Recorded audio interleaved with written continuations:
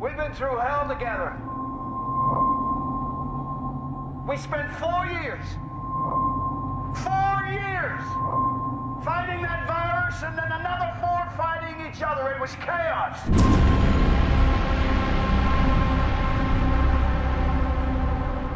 But you all know what we're up against.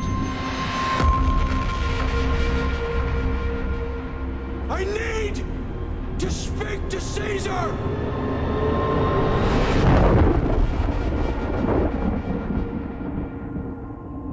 And I want you to know,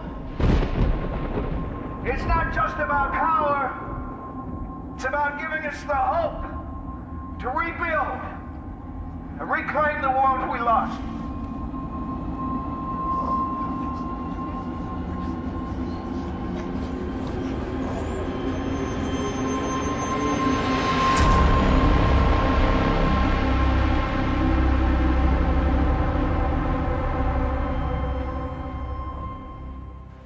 Oh my God, it's Naked Zero.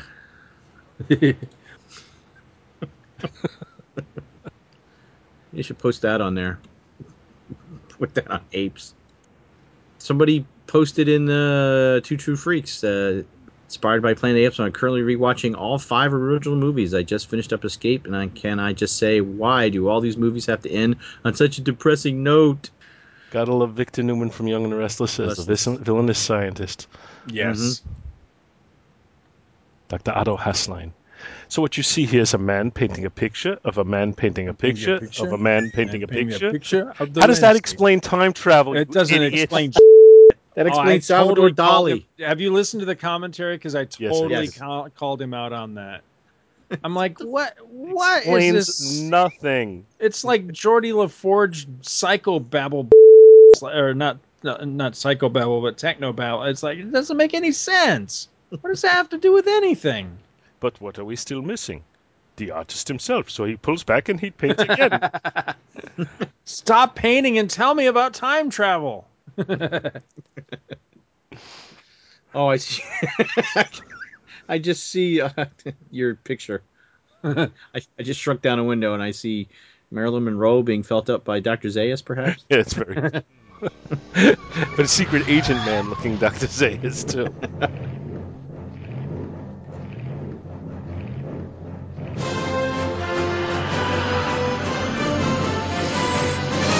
Back to the bin.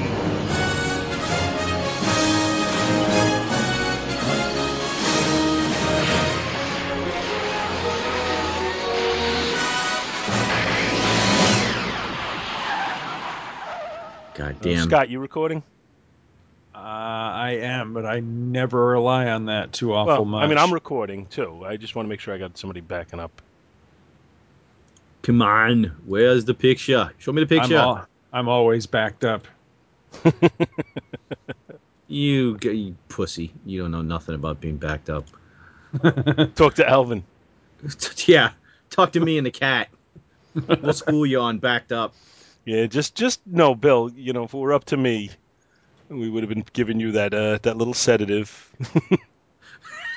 Oh, great. It's just a kidney stone. What are you doing, man? Well, it's going to cost you $2,000 to save your friend. Well, euthanasia's.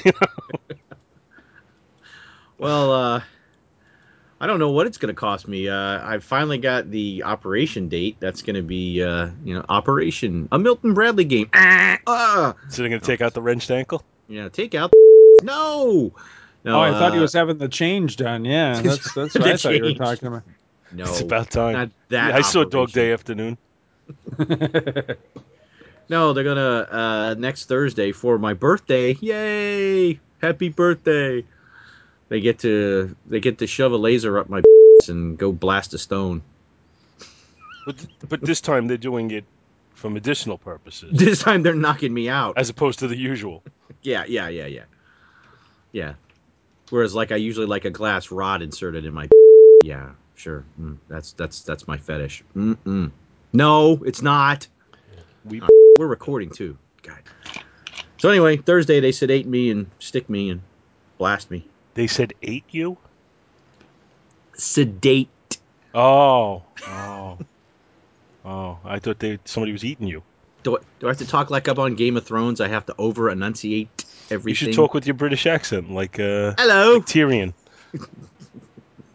I'm from Jersey. He's from Jersey. You guys you have more in common than we could possibly list. Why does he have kidney stones and a cat that gets blocked up periodically? So, Oh, ready to good wrap up Lord. Planet of the Apes month? Yeah, I'm kind of aped out. I'm kind of sad to leave it behind, to be I honest. am with too, you. and I don't think I'm totally leaving it behind. Oh no, I'm gonna go back and read some more, but I'm just been, No, I mean I'm talking about even on the show. I think I'm going to occasionally pull one up for my indie or for my Marvel. Yeah. I gotcha. Yeah, that's not a bad idea. I don't think I'm not gonna inundate the show with Planet of the Apes, but I'm not leaving it totally behind because I think there's some other issues that are worth doing. Well, when we get to the episode proper, I want to bring up.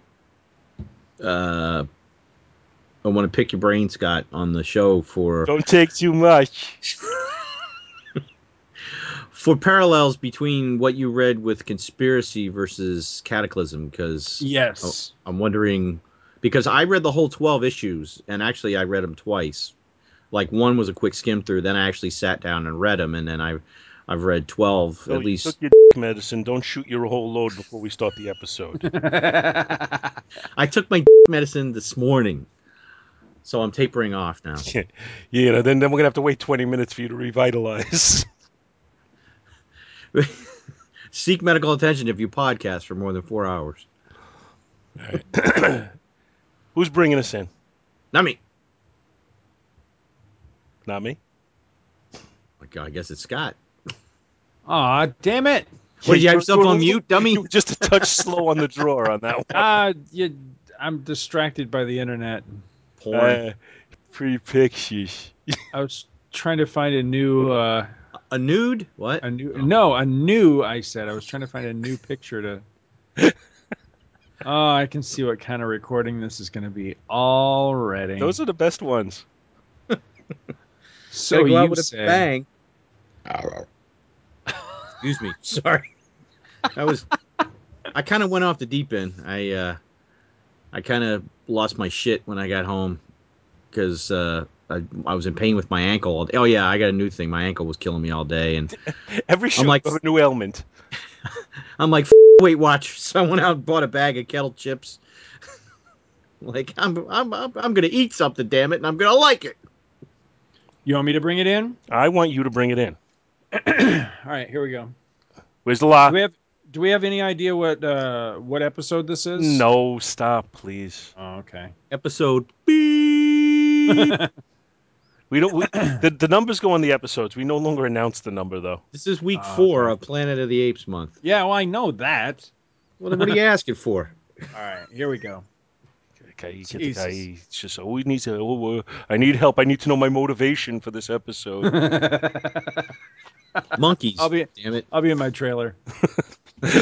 Perhaps you should try acting, my boy. You know that story, right? Scott Rifen told that one a couple of weeks ago.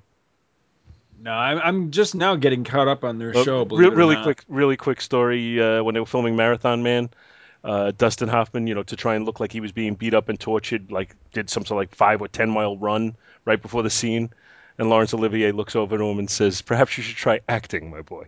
Something to that effect. Oh, and I did some research on it after Scott was talking about it. I had heard that story before, but I hadn't heard it in years. And I did a little research on it. And Dustin Hoffman tries to make it sound like it's an apocryphal story. But even when he denies it, he's basically admitting that it's true. Like, if you read through the lines, it's like, yeah, he makes it sound like, yeah, Olivier said that, but he was joking. No. Olivier said it because you're a dick.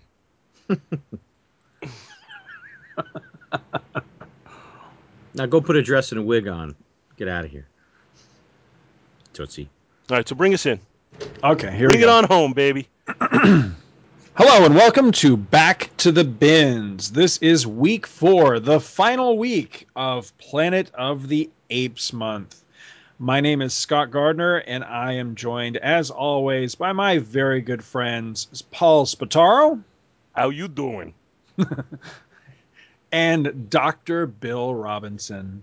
Planet of the Apes. I read Planet of the Grapes. Damn it. And they were delicious. Yeah, kept getting them all over the place.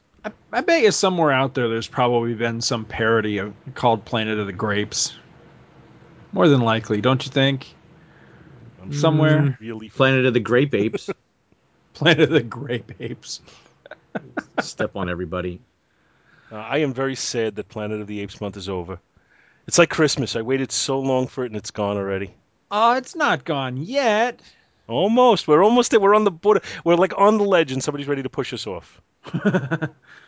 Well, I mean, we still have this episode, and there's still plenty of stuff that, I mean, we've really just scratched the surface. So, I mean, I'm thinking if we ever want to do, Apes Month Revisited or Apes Month 2 or whatever the hell you want to call it, there is still so much stuff that we could do because, we never really touched on the Power Records stuff. We only briefly mentioned the Gold Key Beneath adaptation. We only really just mentioned the adaptations in Marvel Comics. Bill did the final chapter of Conquest, but I mean, there's all that stuff too. So I mean, there's so much stuff that we could do. I generally Plus, find when I scratch the surface, people tell me to, go somewhere else and do that. Yeah, don't do that in public.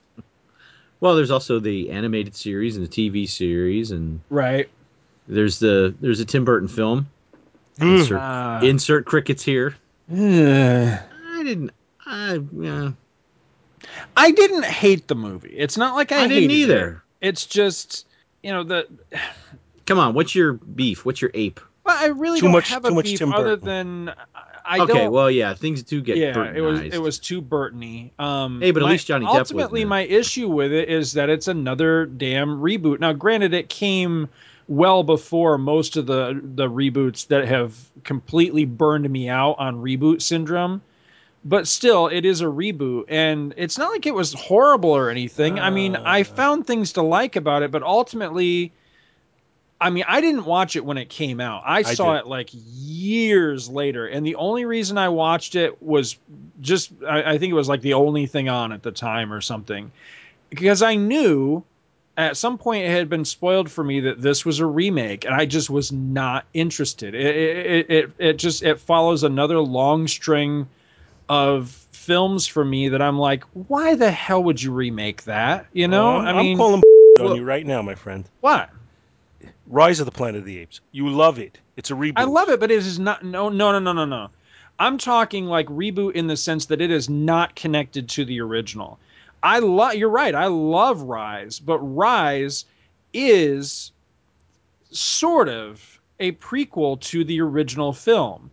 But it totally And disregards the other films. it does, and that does bug me a little bit because I think Because it's a reboot. Well, yeah, it is a reboot. Okay, but what I'm talking about is that the Burton film has no connection to what came before it. Thank God, because the Burton film sucked.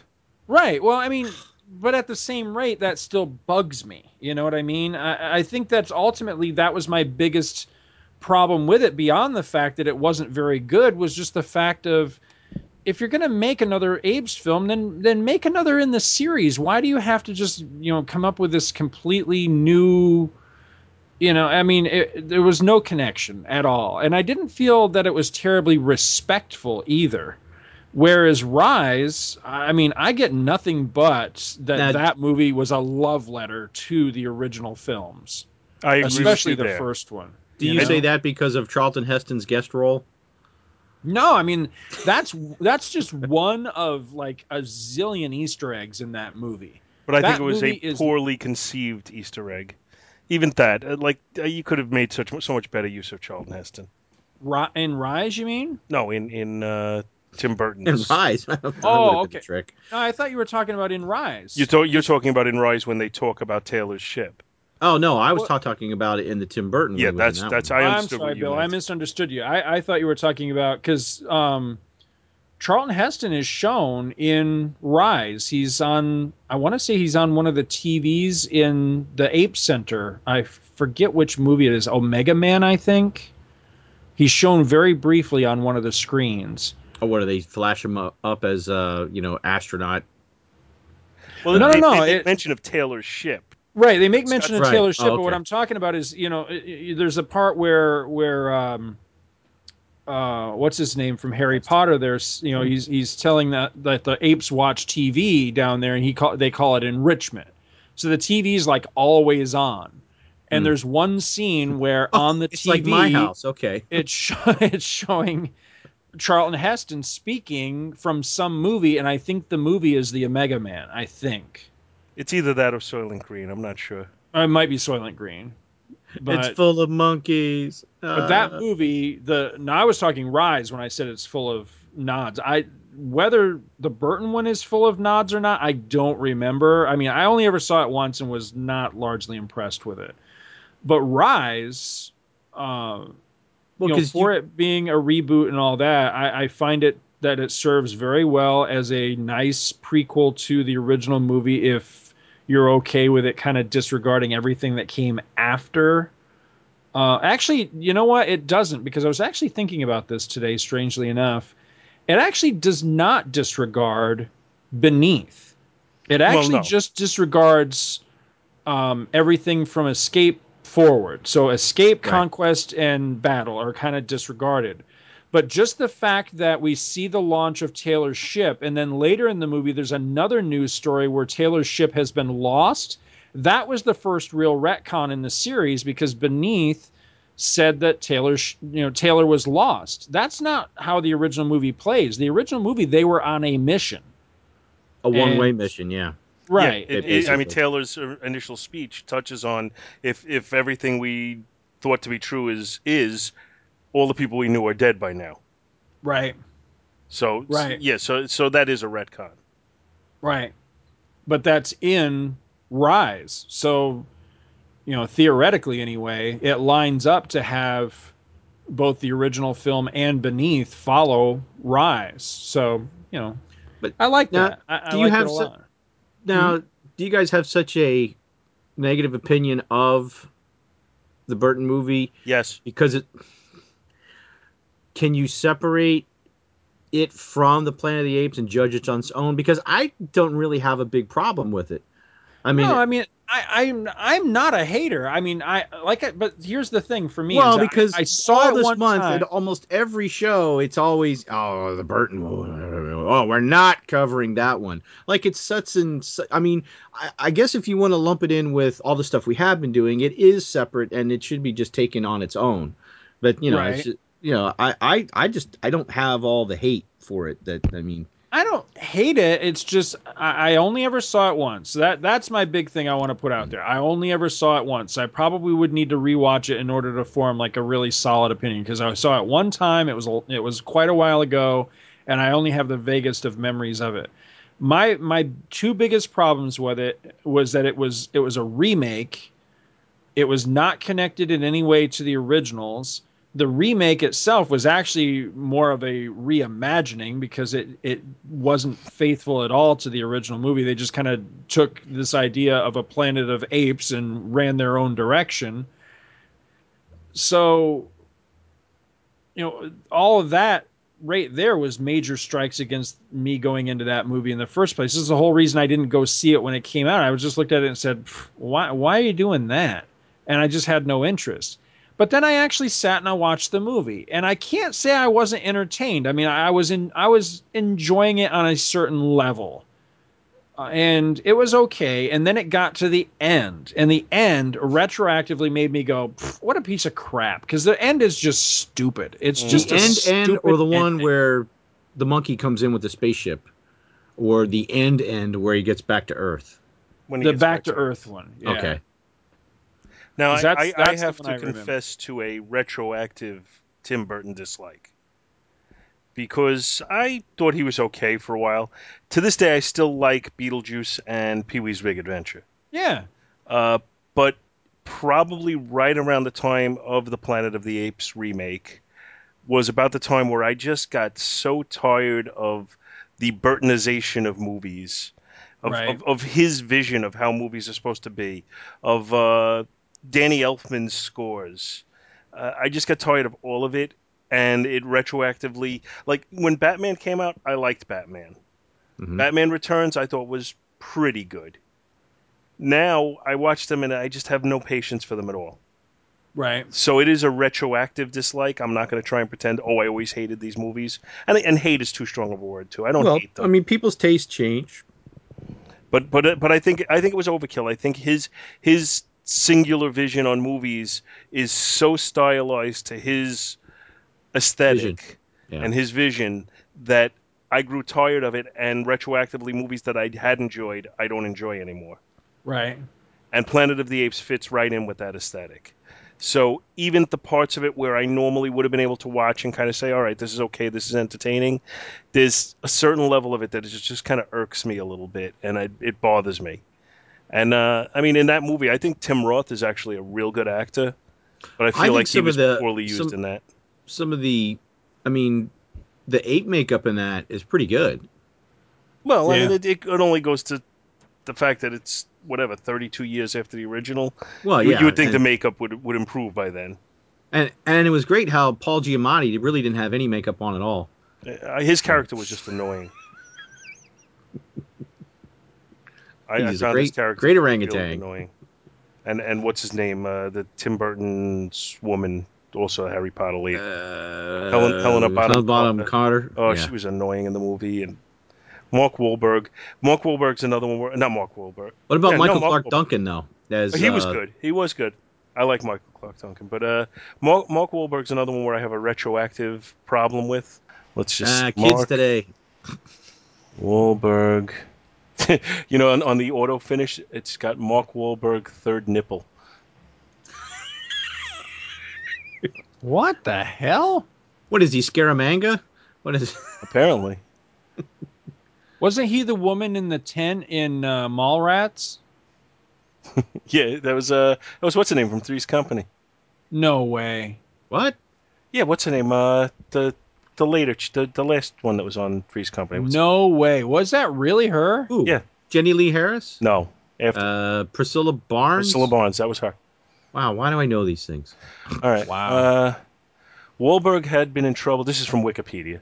Wahlberg had been in trouble 20 to 25 times with the Boston Police Department in his youth. By age 13, Wahlberg had developed an addiction to cocaine and other substances. At 15, civil action was filed against Wahlberg for his involvement in two separate incidents of harassing African American children. The first, some siblings, and the second, a group of black school children on a field trip, by throwing rocks and shouting racial epithets. At 16, Wahlberg approached a middle-aged Vietnamese man on the street and, using a large wooden stick, knocked him unconscious while yelling a racial epithet. The same day, he also attacked another Vietnamese man, leaving the victim permanently blind in one eye. For these crimes, Wahlberg was charged with attempted murder, pled guilty to assault, and was sentenced to 2 years in state prison at Boston's Deer Island House of Correction. He served 45 days of the sentence. In another incident, the 21-year-old Wahlberg fractured the jaw of a neighbor in an unprovoked attack. Commenting in 2006 on his past crimes, Wahlberg has stated, "I did a lot of things that I regret, and I have certainly paid for my mistakes." He said the right thing to do would be to try to find the blinded man and make amends, and admitted he has not done so. But added that he was no longer burdened by guilt. You have to go and ask for forgiveness, and it wasn't until I really started doing good and doing right by other people, as well as myself, that I really started to feel that guilt go away. So I don't have a problem going to sleep at night, and I feel good when I wake up in the morning. I don't even feel like going on anymore. It makes me sick. Now I understand. What? You don't believe in forgiveness? I mean, that I do was believe a this. long time ago, dude. Yeah. And what has he done to make up for it? Why should he be forgiven? Why should I line his pockets with money? I'm not saying you should. I'm just saying that, I mean, come on. I'm saying he's a bad guy, and I don't necessarily want my money going into his pocket. Okay. I mean, I'm not going to defend the guy. I don't know him. I mean, I've seen, maybe a handful of his movies, and for the longest time, I thought he was an ex-baseball player. So I He's an have no, ex-con. I have no connection to the guy whatsoever. So, Well, Paul, it but seems by what you read, I mean, He attacked a guy in an unprovoked attack and blinded him with a stick. and he was 16. Oh, so it's okay then. I'm not saying it was Well, okay, but I mean, I'm sure that the three of us sitting here probably did some crazy shit when we I were under never the age ever of did 18. anything like that. I can honestly say I never did anything like that. I never hit anybody with a stick. I don't think I ever attacked anybody unprovoked. Period. I don't think I attacked anybody unprovoked, but I may have damaged property. Did you ever go out egging or Oh, playing come on. mailbox You're gonna say that's the baseball? same thing? No, Well, I mean, I'm just making Get a off my lawn. my God, we've launched the Get Off My Lawn cast on Planet of the Apes. Just saying. My position is what? He went out and he became a famous actor and he made a lot of money, so now he's okay. Now that it doesn't matter that he did those things. He did nothing to make up for them.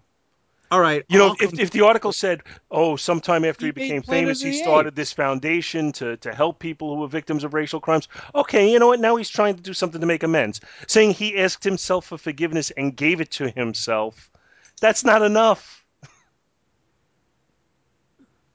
I don't know. I've seen enough Lifetime movies to understand that first you got to forgive yourself, okay? That's. I think we need to change the topic before I say something I'll regret. Go ahead. Say Go ahead, say it. No, I might admit you might something regret it, but Scott and I you will. guys don't want to know.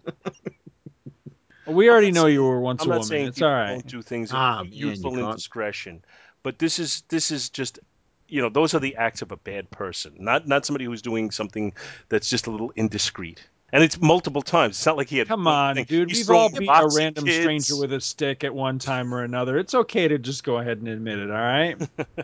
He was throwing rocks at kids. He's beating people up unprovoked for the well, crime no, of hold being. on. Maybe he lived in a boring Maybe, shit I was town gonna where say, he had maybe nothing else to do on a Friday night. You don't maybe- know. Maybe other, we don't know what the whole dynamic of his neighborhood was. Maybe other groups of kids were throwing rocks at him too. I mean, maybe he was I don't just see that in the retaliating article. back. It's like the Outsiders, Pony Boy and all that. I must have missed that part of the article where they talked about how he was getting retaliation or something. I don't know. I'm not saying it's right. We weren't there. Now I'm coming right out and saying it's wrong. Yes, I will agree. It's wrong. Maybe the guy had a spider on him. He was just trying to help him out, Wait, don't move. Oh, sorry. Right in the eye. Oh, Now, I realize I may have gotten overly passionate with my disgust by the guy, but I am disgusted by him, seriously. Well, Paul, I think I found another thing that you and I have in common, and is that we can really hold a grudge. Because my wife will say to me, she'll be, hey, the Heinz ketchup is on sale. And I go, yeah. Heinz. That's exactly what I say. She's like, why? And then she remembers, because I went in this big long tirade. I refuse to buy Heinz products because John Kerry is married to Teresa Heinz. I am not going to line John Kerry's pocket with my money. We're buying my Hunt's. buddy. That is my buddy. We're buying Hunt's ketchup, and we're going to like it. I don't care if out of that, we're getting Del Monte. Yes, that's right. We'll grow tomatoes and we'll make our effing ketchup. I'll even eat catsup if I have to. So it's Screw good to them know and their that, 57 stupid flavors. God, well, this is the old man get off my lawn cast. So, Planet of the Apes, eh? Planet of the Apes. Oh, yeah. Last Planet of the Apes week, right? Yeah. I'm going to have to do some heavy editing on that. Oh, you gonna take out my John Kerry speech? No, I'm leaving that in. Oh, great. That'll be the only thing. That'll be Bill. Bill suddenly had an aneurysm and went into the John Kerry speech. No, I will leave in some of my Mark Wahlberg rant. I just may not let it go on for as long as it did. Translation, he's going to cut out everything I said. That's okay, though. No, I'm going to leave He's it going in. to cut out everything he said, and you and I will just look, Look like complete Trust me, he assholes. does that to me all the time. That's why you're on the show, my friend. Comic relief. Oh, man. All right, so Planet of the Apes month. What? I said, speaking of comic relief, I was segueing with you. Yeah, so Planet of the Apes month. We've gone through the Marvel Comics version. We've gone through the American Adventure Comics version. We've gone through Mr. Comics. How did that go, by the way? It was wonderful. Sorry you weren't there. I was sorry I wasn't there. I felt really badly about that because I did want to discuss it, but could not make the show. Since we got you, I think one of the things we touched on was that we were trying to think that maybe that kind of filled out the character of Breck a little more. Gave him a little more menace to him or insanity, like, you know, because he was such a scenery chewer in the movie, over the top, not in a good way, and that he was a little bit had a little truer insanity and menace to him in that comic, right, than in the movie. Well, real quick, in a nutshell, I liked it a lot. I liked it because it serves as a nice bridge between conquest and battle.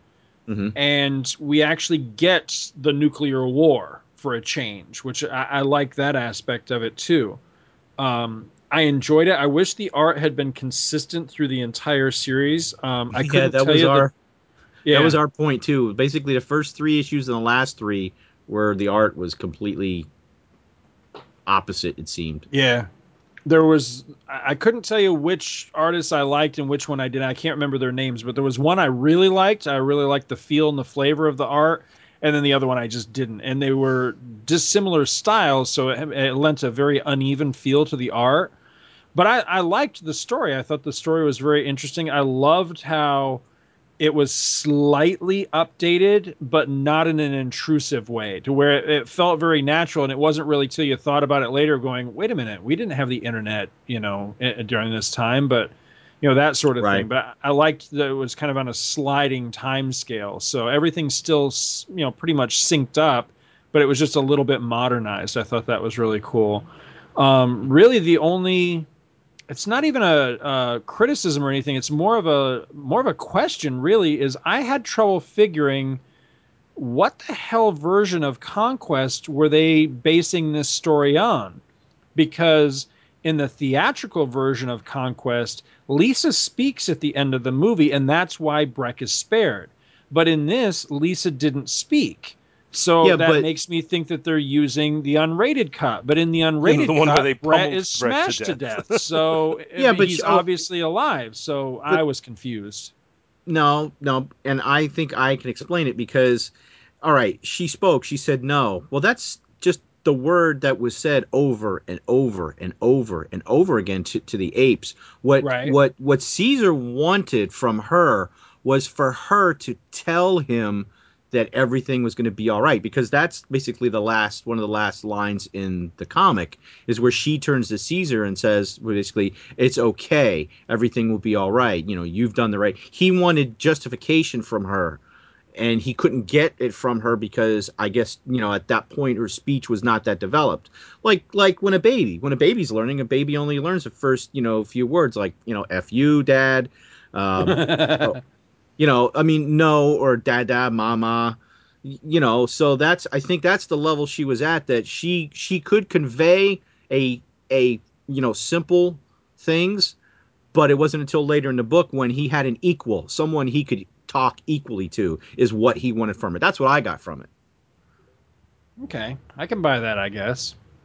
Yeah. Cool. I enjoyed it. I'm looking forward to hearing your guys' episode on it. I do regret that I could not be there. Okay. All right, well, I'll skip that one then. All right. So anyway, this time around, we are looking at Planet of the Apes, published by Boom Studios. They began publishing Planet of the Apes comics in the spring of 2011. Sadly, the series only ran 16 issues, really not very long at all.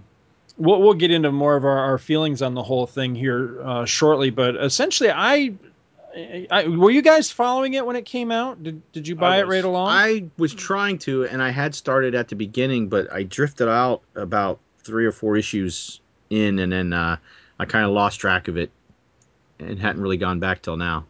See, I was psyched when it came out. So psyched and so excited about it and everything. I really didn't know anything about it going in, just that it was going to be more Planet of the Apes. So I was really excited about it. I felt that it came right out of the gate, just really strong. It was a really good book. And I love the marketing scheme that they were doing on it. The book was competitively priced. It wasn't too expensive. It wasn't too cheap. So it was like competitively priced. And then right after the first story arc concluded, I'm not sure what issue that was, issue 4 or 5, they instantly published a collection that I believe they sold for, what was it, 99 cents or something like that? Or wait, no, I think it was $5. And then the next issue, the next issue that began a new story arc was 99 cents, I think. Something to that effect. It was like to try to get you up to speed and get you hooked and then make you want to pick up the next issue of the ongoing, something to that effect. I've always wondered how that worked. I never heard anything more about it. And I'm guessing, just a guess, but I'm guessing that simply the fact that it only ran 16 issues, that I guess it didn't work all that well, which is a shame because I thought it was a pretty good book. I'm kind of like Bill in reverse. I was there strongly with the series up until like the last few issues, maybe like the last 3 or 4 issues. And I don't even think it was the fault of the series. I think this was about the time I was losing interest in going to the comic shop and starting to kind of wean, myself away from paper comics. But I did go back recently and not only finish the series, I reread the series in total for preparation for Apes Month. But in doing that, it was the first time I actually got to finish the series. And sadly, the series really doesn't finish. There was an annual and one-shot special that attempted to kind of wrap things up, but it also, I think, very intentionally left it wide open so that they could bring it back at some future date. I think it's even hinted that, hey, we're going to try to bring this back. To the best of my knowledge, they have done nothing with it since. Maybe if there's like a new resurgence of apes, interest after the new movie, maybe they'll bring it back. I don't know if Boom still has the license at this point. I have no idea. But it's a shame because, as I say, I thought it started off really well, and at least for the first few arcs, was a really strong title. And while the writing kind of waxed and waned, the art was consistently awesome through the entire series. It was really fantastically drawn. But for more details, I think we'll go ahead and turn it over to Paul because he's got the first issue on this, right? Yeah, that's been my want now. All of a sudden, I'm the first issue guy with every series we do. I did it with the Marvel series, I did it with the Adventure Comics series, and I think the only reason I didn't do it with Mr. Comics is because we did the entire series. But the first issue of the Boom Studios Planet of the Apes series came out with a cover date of April of 2011. Now, it had a cover price of $3.99, so I think at that time that was still considered to be a little high on the price. Mm-hmm.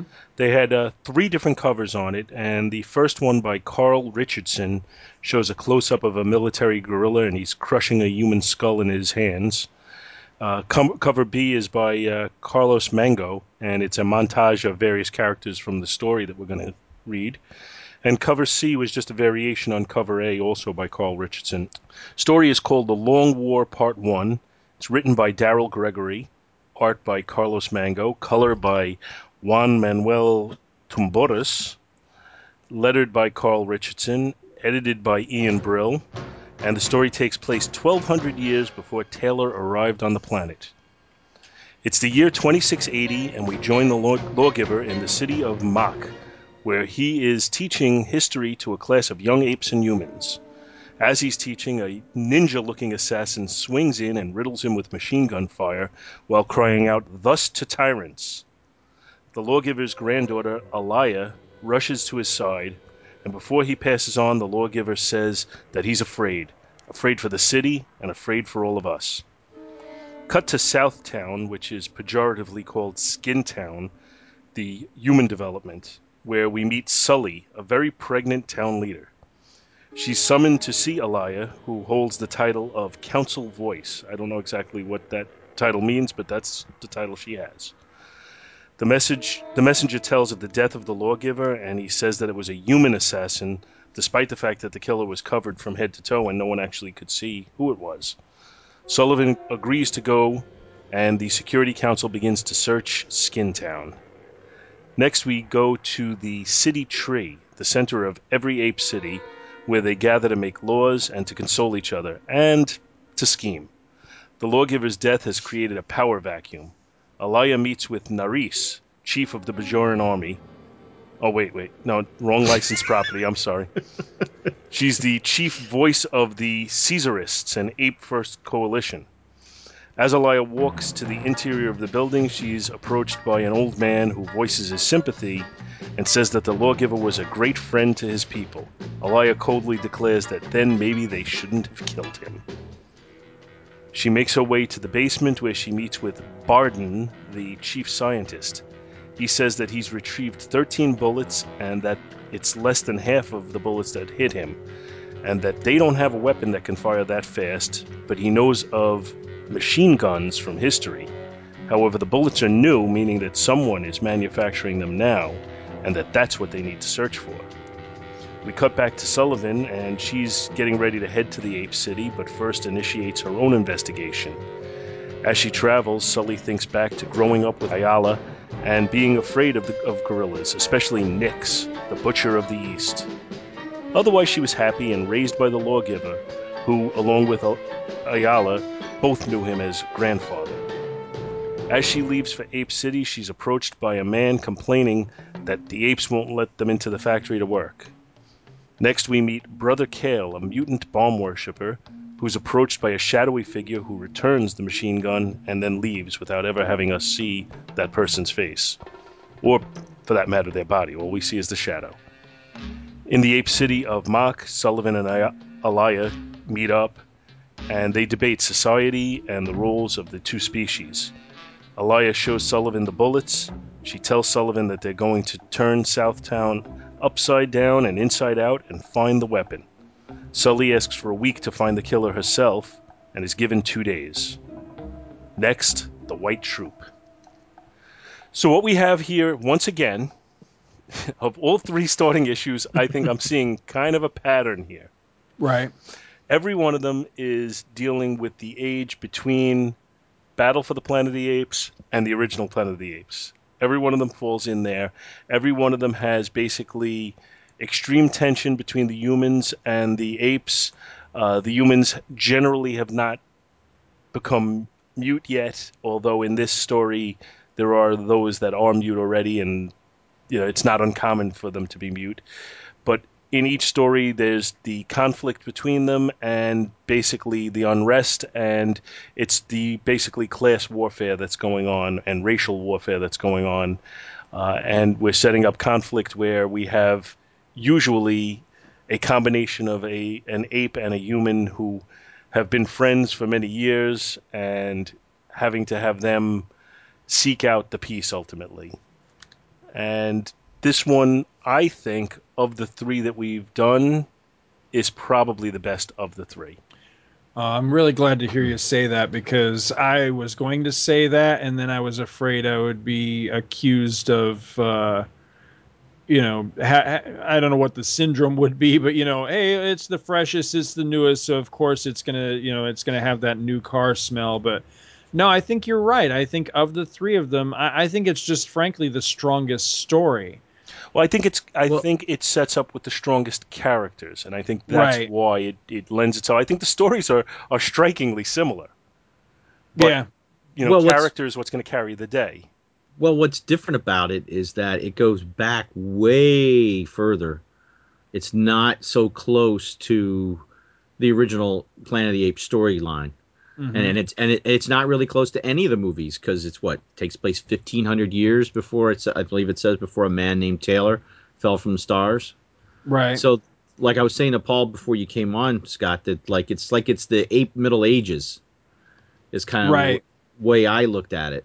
1,200 years before a man named Taylor fell. Yeah, this is like the lost history of the Planet of the Apes that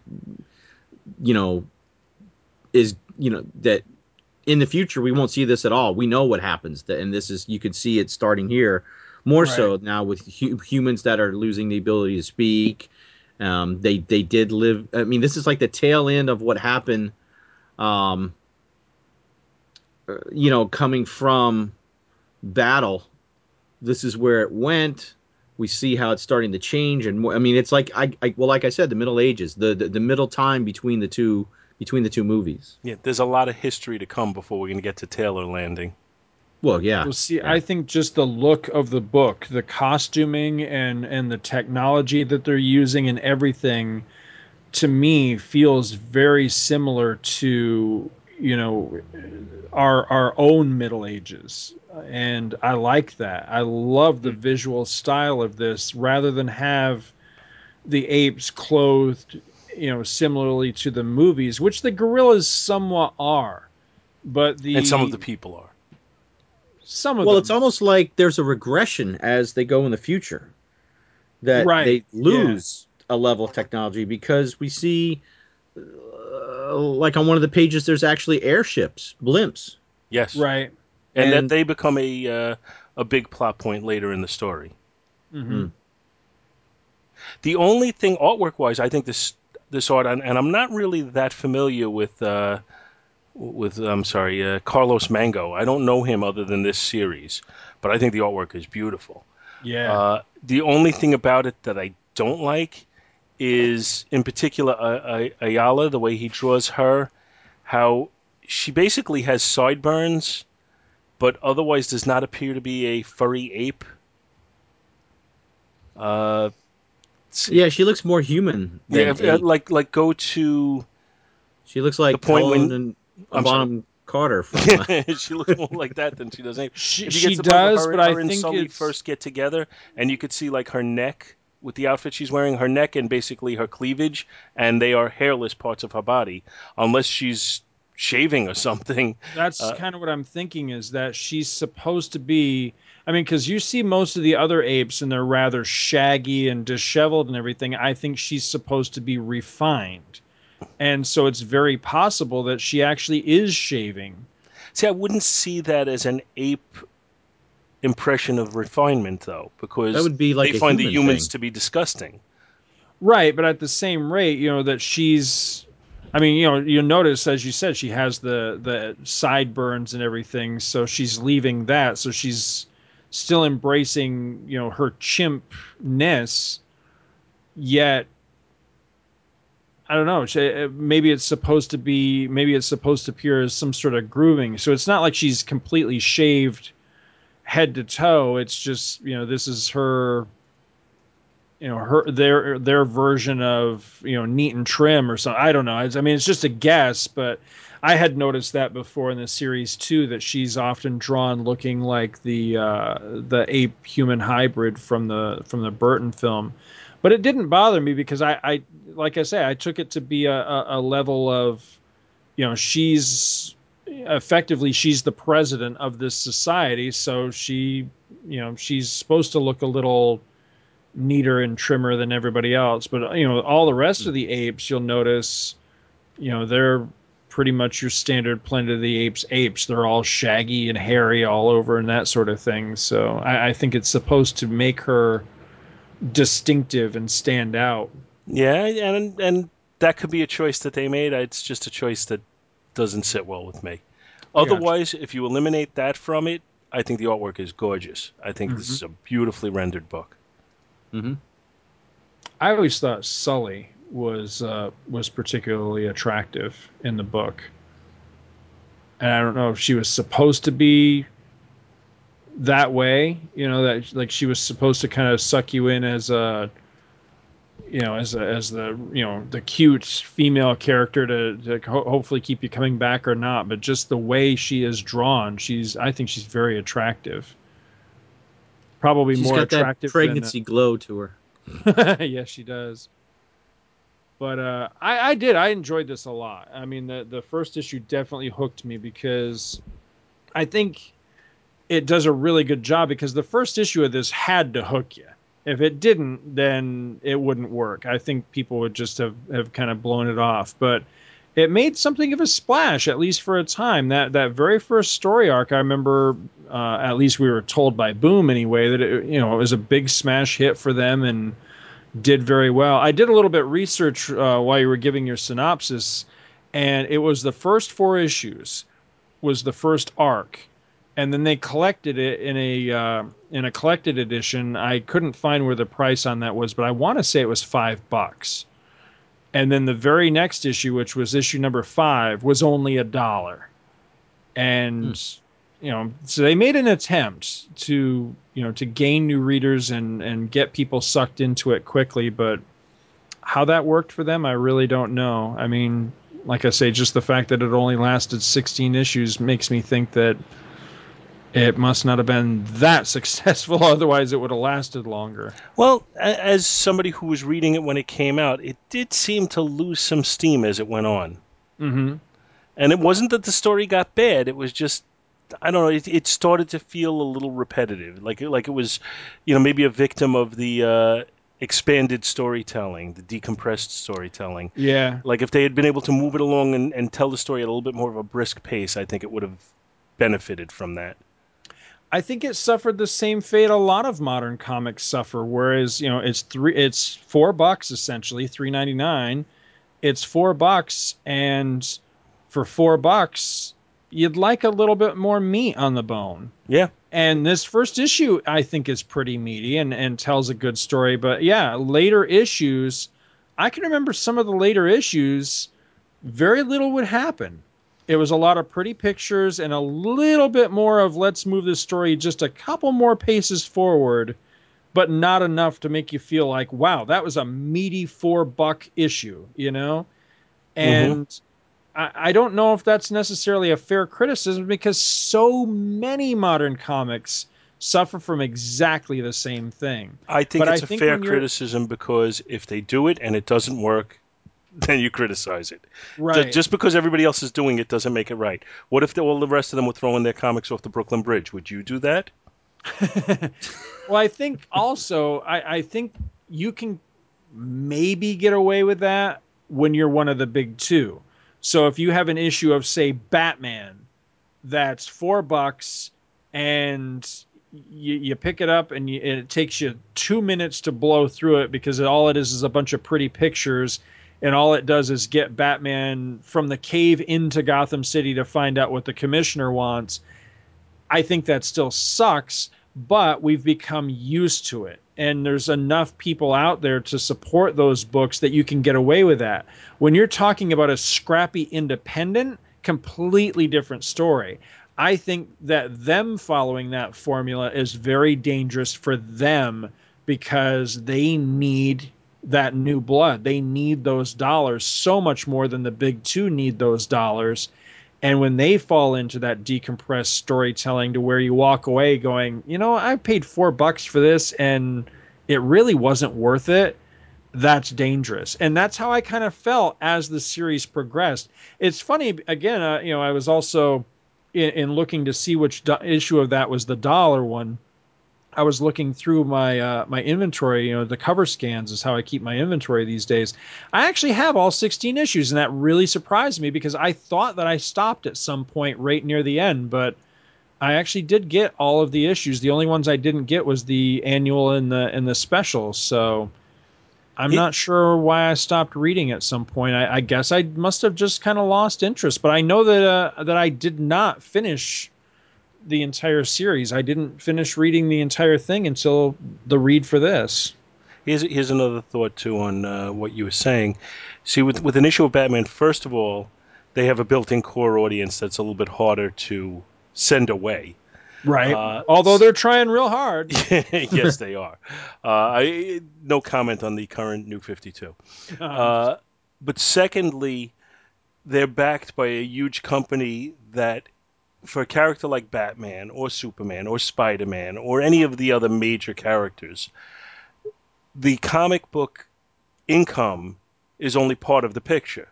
Right. Because there's so much licensing and toys and movies and so many other things that are going on that they could almost afford to take a little bit of a loss or take less income on the comic because there's a certain amount of that could be considered to almost be advertising for those other things. Whereas now you take Boom Studios, which is an independent company, so it doesn't have the wherewithal of Disney or of Warner Brothers, and top it off with not only are they only dealing with the profit that they get from the book, but they're also paying 20th Century Fox for the licensing of the Planet of the Apes property. So they have to turn that much more of a profit or make that much more income just to turn a profit. Does that make sense? Mm-hmm. Absolutely. In a very Absolutely not does, pushing any sort of conversation forward kind of way. No, you're absolutely right. I mean, that's definitely one of those things you've got to think of is that, they're licensing this property, so someone else besides just them is looking for a cut. So Unless I'm mistaken, and Boom Studios is owned by 20th Century Fox, I or don't just believe Fox so. at this point. Well, now when they license this stuff, like when Lucasfilm licensed, I mean, I guess when Marvel Star Wars was coming out, they had certain edicts. I mean, do you think Boom Studios was limited by 20th Century Fox saying, okay, you can do this, but you got to stay away from that? You know, Yeah, I do. You can place it here, but you can't touch this. Especially considering that Rise was coming out right about this time. Right. I'm sure they had limitations on what they could touch and what they couldn't touch. But they're all over stuff in Cataclysm, which we'll get to. I mean, on the old they stuff. are. They are and there aren't. But that's But at the time the movie was coming out, I couldn't. I feel badly saying this because I can't point to any specific sequence or issue, but I remember sensing that behind the scenes somebody was saying, "Hey, don't forget to tie this whole thing in with Rise." And I can remember getting that sense as this primary series went along, and it didn't bother me. I see you standing at the comic store with your hand like over the comic. I sense something I haven't felt since Now, the 70s. don't get me wrong. While I think that they did have some editorial control over what was going out, I don't think it went anywhere near the level of what Lucasfilms would do with the expanded universe. Yeah.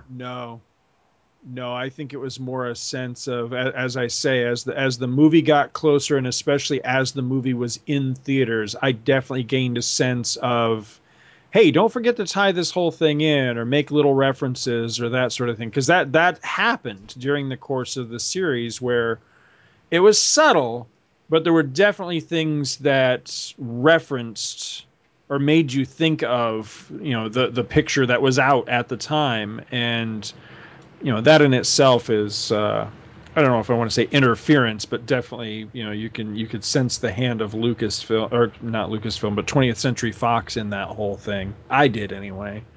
I'm sure that's who it was coming from. But they did tie-in stuff with the movie as well. I'd completely forgotten that until just this moment. That I want to say they did a prequel comic to the movie, I believe. Yeah, they did. That I did not read. That was not part of my my read through from Boom. I completely forgot about that, to be honest with you. I had read it at the time, but I don't recall. It was like in Africa when they captured Bright Eyes. Right. And I really don't remember. It was something where she was almost sold out by a member of her tribe somehow. Right. But I don't remember the details of it, and it didn't seem particularly good. Sold out for 30 pieces of banana chips.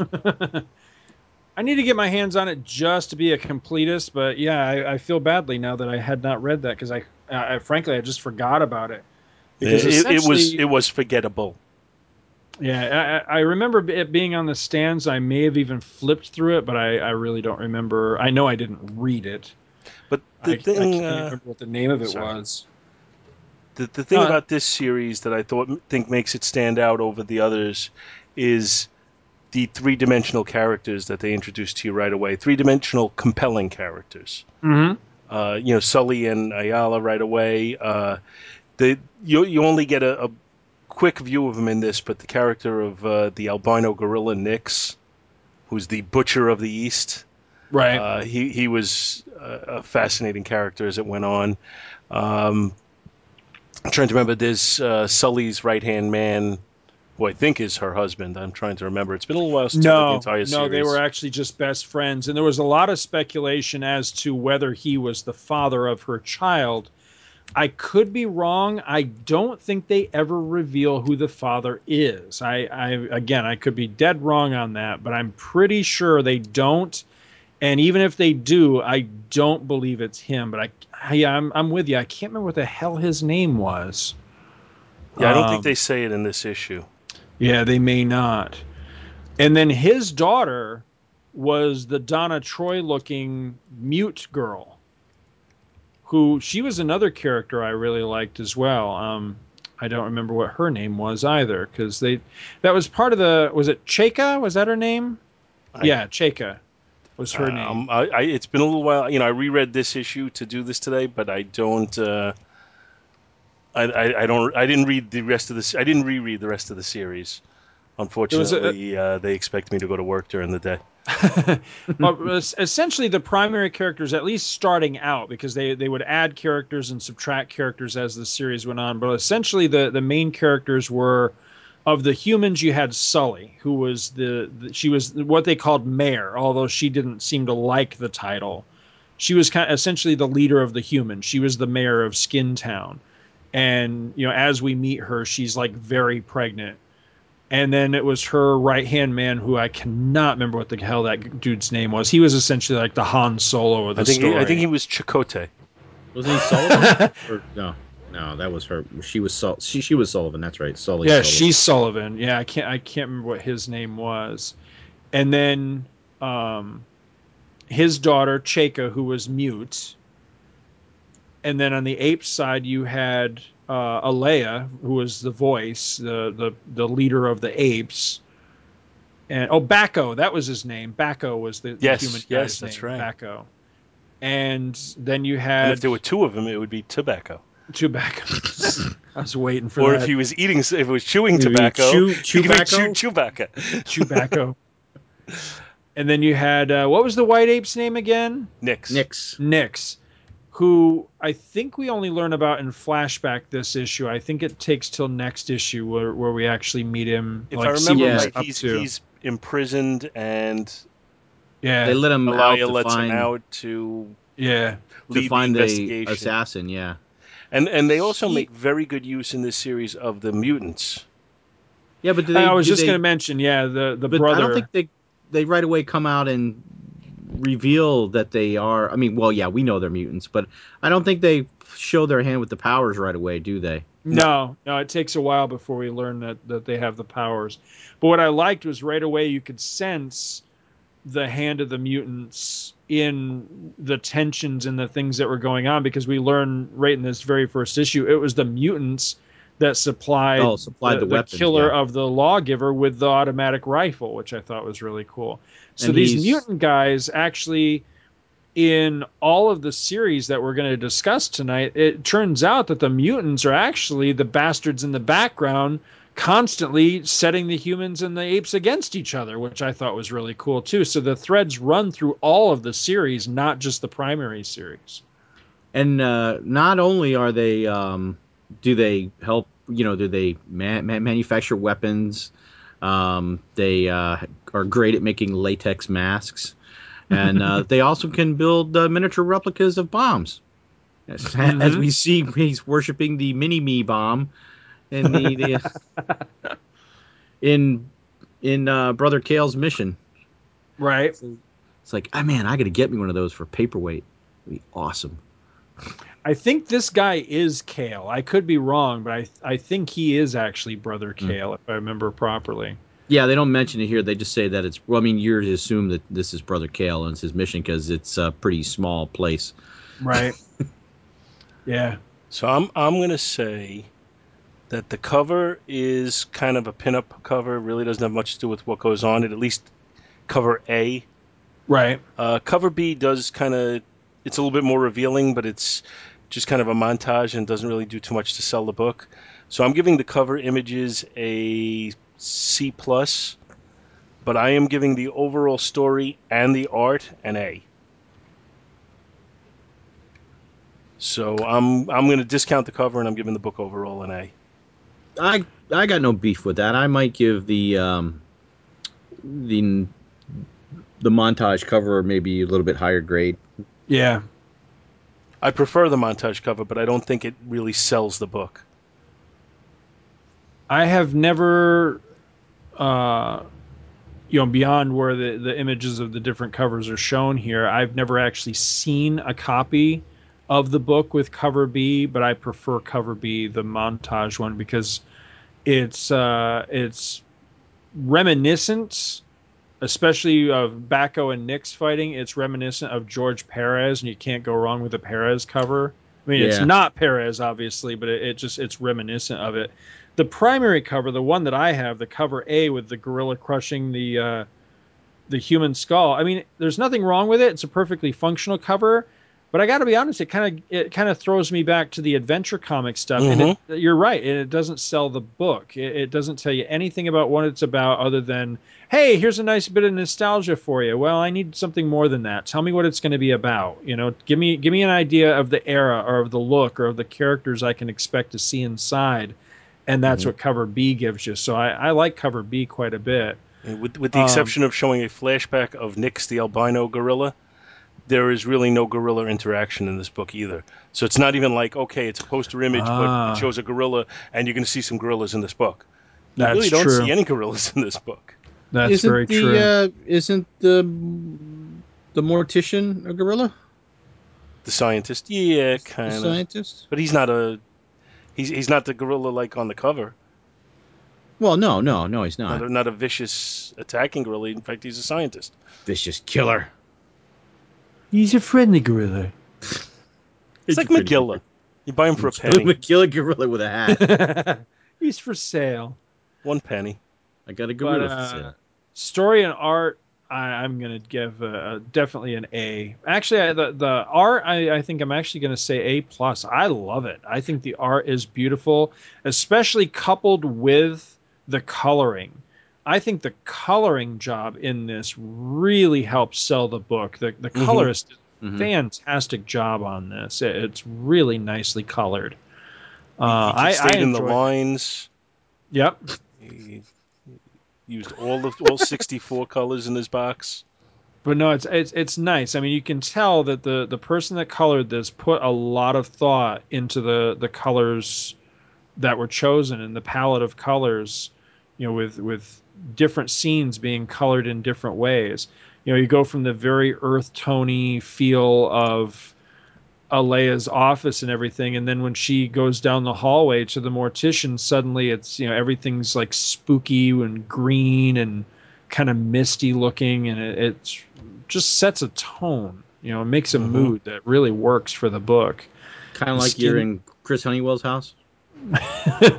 Oh, it's much creepier than that. But no, I enjoyed it quite a bit. It was a very strong first issue that I thought really came out of the gate running or swinging or whatever the hell analogy you want to use. I enjoyed it. What do you think, Bill? I got a question though. Well, I mean, I already gave my grade earlier, but I got a question on page 24, to where Elia whatever is saying that to Sully, says your town has become a shelter to radicals and war criminals. Are they also doing gorilla dentistry in this picture? I think they are. Just hold still. I gotta get that eye tooth out of there. It's infected. Because he's got the pair of pliers on a. I mean, maybe that's the radicals and the war criminals. But it could just be ape dentistry. Misunderstood. Guess it's better than ape urologist. I do not need to be seeing that. All right. Just on that note, Scott, you got a book? I do have a book. Wait. I need to take a quick break. Can we edit this out? Yeah. All right. I got to feed the dog and do some other things. I'll be right back. Is that a euphemism? That's the same thing Paul said. No, it's not a euphemism. Blah, blah, blah, blah. Euphemism. The dog's looking. I didn't feed the dog, and he's looking at me, and I think he's going to eat me if I don't feed him soon. I just saw that in the chat. You did say the same thing. I'll be right back. All right. Me too. Bye. It all started with an experiment. Caesar was the first. Home is your home. It became a virus. It wiped out half the planet. But the apes didn't just survive it. They evolved. If you threaten his family, he will retaliate. The animals! We're gonna kill every last one of them. No! War has begun.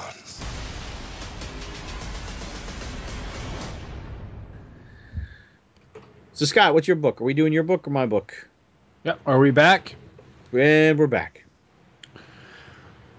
All right, welcome back to Planet of the Apes month, week 4. So this time around, we're going to look at the next book in this series. That's the book that I have chosen. A little bit of history on this. One of the things I really, really liked about the Boom Studios Ape stuff is that in addition to the regular series that they were putting out, which they just simply called Planet of the Apes, and the stuff that they did that was a tie-in to the movie Rise of the Planet of the Apes, they did a series of mini-series that were set much closer to the original 1968 film and actually incorporated characters that we would meet in that film.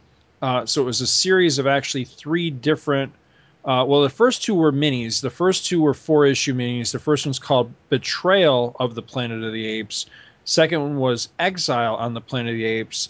And then the last one was a 12-issue. I'm not sure if you'd call this a mini or a maxi. I guess I'd say a maxi. maxi series called Planet of the Apes Cataclysm. And so the It's book maxi if you pad it a little. Oh, good Lord. I'm sorry, I had to get that pun in just because it occurred to me. And As sick as it is. I took the high road and just kept my mouth shut. Why, had you thought of the same thing? Oh yes, of course. Yes. But the nice thing about these is, as I say, incorporated characters from the movies actually helped shade in the characters and events from the movies as well.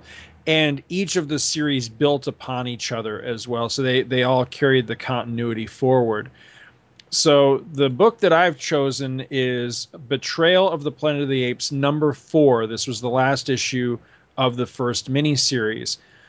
It has a cover date on it of February 2012. Was written by Corinna Bechko, I'm going to say, Bechko, and Gabriel Hardman, who also did the art. Hardman did the art in the book. Now, in order to really do justice to this issue, I kind of have to encapsulate the series as a whole up to this point. So I'm going to give you just basically the Cliff Notes version that'll bring you up to speed as to where we are here. So the series itself is set 20 years before a man named Taylor fell from the stars, and Betrayal tells the stories and backstories of several characters, some of which are familiar to us from the films. The primary players are Citizen Aileron, a gorilla and former general of some fame within Ape City, Turn, who is a human. He's mute, but he has been taught to communicate through sign language by his ape master, an ape named Kato, and a much younger Dr. Zaius. So when Kato is murdered by gorillas who cover it up by making it look like a suicide, Turn, the human, is the only witness. He is seen fleeing by Aileron, who arrives too late to save his friend, but suspects foul play, but then he fails to convince the council, mostly because Counselor Tenebris is in on the whole thing, having been the one to dispatch General Ursus and his guerrilla thugs to kill Kato in the first place. Realizing that Aileron may be trouble, Kato orders Ursus to handle it. And so Aileron is arrested for the murder of a subordinate that happened some 15 years ago.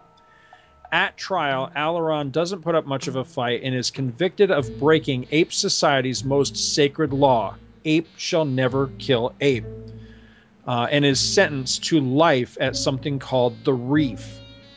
Dr. Zaius, feeling a bit stung that he wasn't consulted about the expedition into the Forbidden Zone that uncovered the evidence against Aileron, is suspicious of the timing of this whole thing and sets off in search of some answers of his own. Ursus, meanwhile, is reassigned to the Reef by Tenebris to tie up a loose end, namely Aileron. And as this issue starts, issue number 4, the 2 gorillas, Ursus and Alaron are locked in a life or death struggle and plummet off a cliff into dark waters as the reef burns. Results of a revolt instigated by Alaron, who has determined that the prison is overrun not with hardened criminals, but instead with loyal apes who've been banished there by Tenebris. Dr. Zaius, ambushed by guerrillas while investigating the digs in the Forbidden Zone, is blindfolded, roughly marched into a darkened basement, and plunked into a plastic chair on thin metal legs right out of any modern-day middle school classroom. The hood is removed, and Zaius finds himself in a strange room with electric lights overhead, cardboard boxes strewn all about, a radiation symbol on the wall, and rows upon rows of packed bookshelves. A figure approaches and steps into the light. We, Tenebris says, have much to talk about. So I'm actually going to read the next sequence as it appears right in the comic itself. So Zaius stands up and he says, "What's the meaning of this outrage?" And Tenebris says, "Do you know where you are?" To which Zaius responds, "I've heard rumors about a secret archive, but I thought them urban legends. I apologize for your rough treatment. I wanted you here quickly and quietly. I hear my guerrillas were overzealous." "Overzealous? I feared for my life." "Just look at this." "Well, what is it? Scrolls bound together?" "What you have in your hand is called a book, and it was made by humans. As was this metal contraption. Look at the way the metal was formed, every cut exact, like the room we're standing in." "But that's impossible." It may hurt ape pride to think that man was once better than him, but that is not the danger. Man was smart and skilled, but he was still a demon. Apes took a different path and grew rich in wisdom instead. Humans built great structures. Their cities were vast, but it was as the lawgiver said, "Beware the beast man, for he is the devil's pawn." There was something inside of man that made him want to destroy what he built. Alone among God's primates, he kills for sport, or lust, or greed. With each passing season, men found new ways to kill more of each other. Yea, he will murder his brother to possess his brother's land. And yet humans were so numerous that there seemed to be no end to them. Unlike apes who cherish life, they worshipped destruction. They had no wise lawgiver to show them their folly. All their technological marvels served one purpose: carnage. And still they were not satisfied. He would make a desert of his home and of yours. He discovered a power so vast that it could destroy everything with a single stroke. He learned to make the sun shine on the surface of the earth, and that was his downfall. That is how apes truly inherited the planet, and why we must honor and preserve the narrow way of the lawgiver. We must cleave to the sacred scrolls at any cost, lest we loose the demon hiding inside of man, for he is the harbinger of death. So later, under the cover of darkness, Zaius and Tenebris return to Ape City via a stagecoach and are ambushed by Alaron, who managed to survive his battle with Ursus and now intends to dispatch Tenebris. But he finds that he can't pull the trigger. He cannot break the lawgiver's command. Ape does not kill ape. And Alaron tells of how his subordinate, a gorilla named Varys, really died. He and Varys, who hated each other, were locked in combat when Varys got the upper hand and aimed his weapon right in Alaron's face, intent on killing his superior officer, but he never got the chance as a round from behind ended his life. It was a human wielding a rifle defending his family whom Varys had been threatening that killed the ape. Alaron had allowed everyone to believe that he'd killed Varys because he owed the human his life and feared for what would happen to their species if apes were to learn that humans could use firearms and had in fact killed an ape. Tenebris orders Alaron apprehended again, but that's when Turn attacks and plunges a knife repeatedly into the counselor's heart, killing him, and then he turns on Zaius. But Alaron defends the doctor and is himself stabbed in the heart and again plummets into dark waters. Turn, distraught over having harmed his master's friend, dives in after him.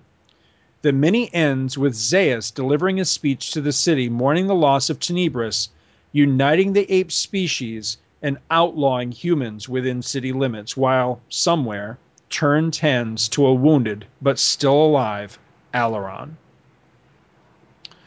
I picked this issue for a very specific reason, because I love the fact that it answers a question I've had since I was a kid.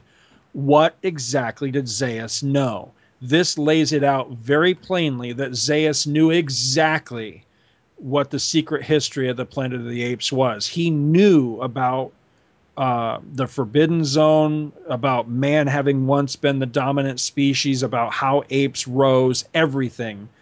These events, having taken place 20 years before the movie, really shade in Zaius's backstory. The first two minis, really, even though Alaron seems to be the front and center character, to me, it's Zaius who is really the main character, because it's giving you his true backstory. And I really, really enjoyed the first two minis, Betrayal and Exile. Really solid stuff. And anybody who's a fan of the original film, or actually the original film series, and wants some shading in, I could not recommend this higher. I really, really enjoyed it. Really solid stuff. The art could be a little better. It could be a little cleaner. It's a little muddy. It's a little dark, but it's functional. It is, again, I hate to stereotype, but it is kind of stereotypical indie art in a lot of ways. But I like it. It does fit the tone that they're going for with this, and it does feel very kind of old school apes, which is exactly what this is. I mean, I could actually see some of the panels and some of the artwork in this miniseries having been in black and white in the old Marvel magazines.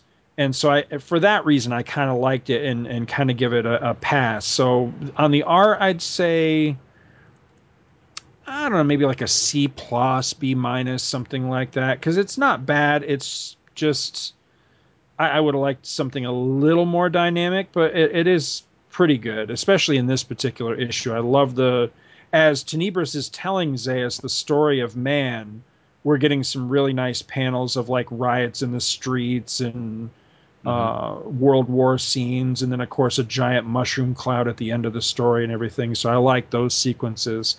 The writing, I'm going to give a straight up A plus. I love how this was laid out. It's very intelligently thought out. Again, I did like the super condensed Cliff Notes version of this, but there's a lot of other shit going on in this story besides just the Dr. Zaius portion of the story. But that's of course what I focused on. So that's, what I gave you in the synopsis.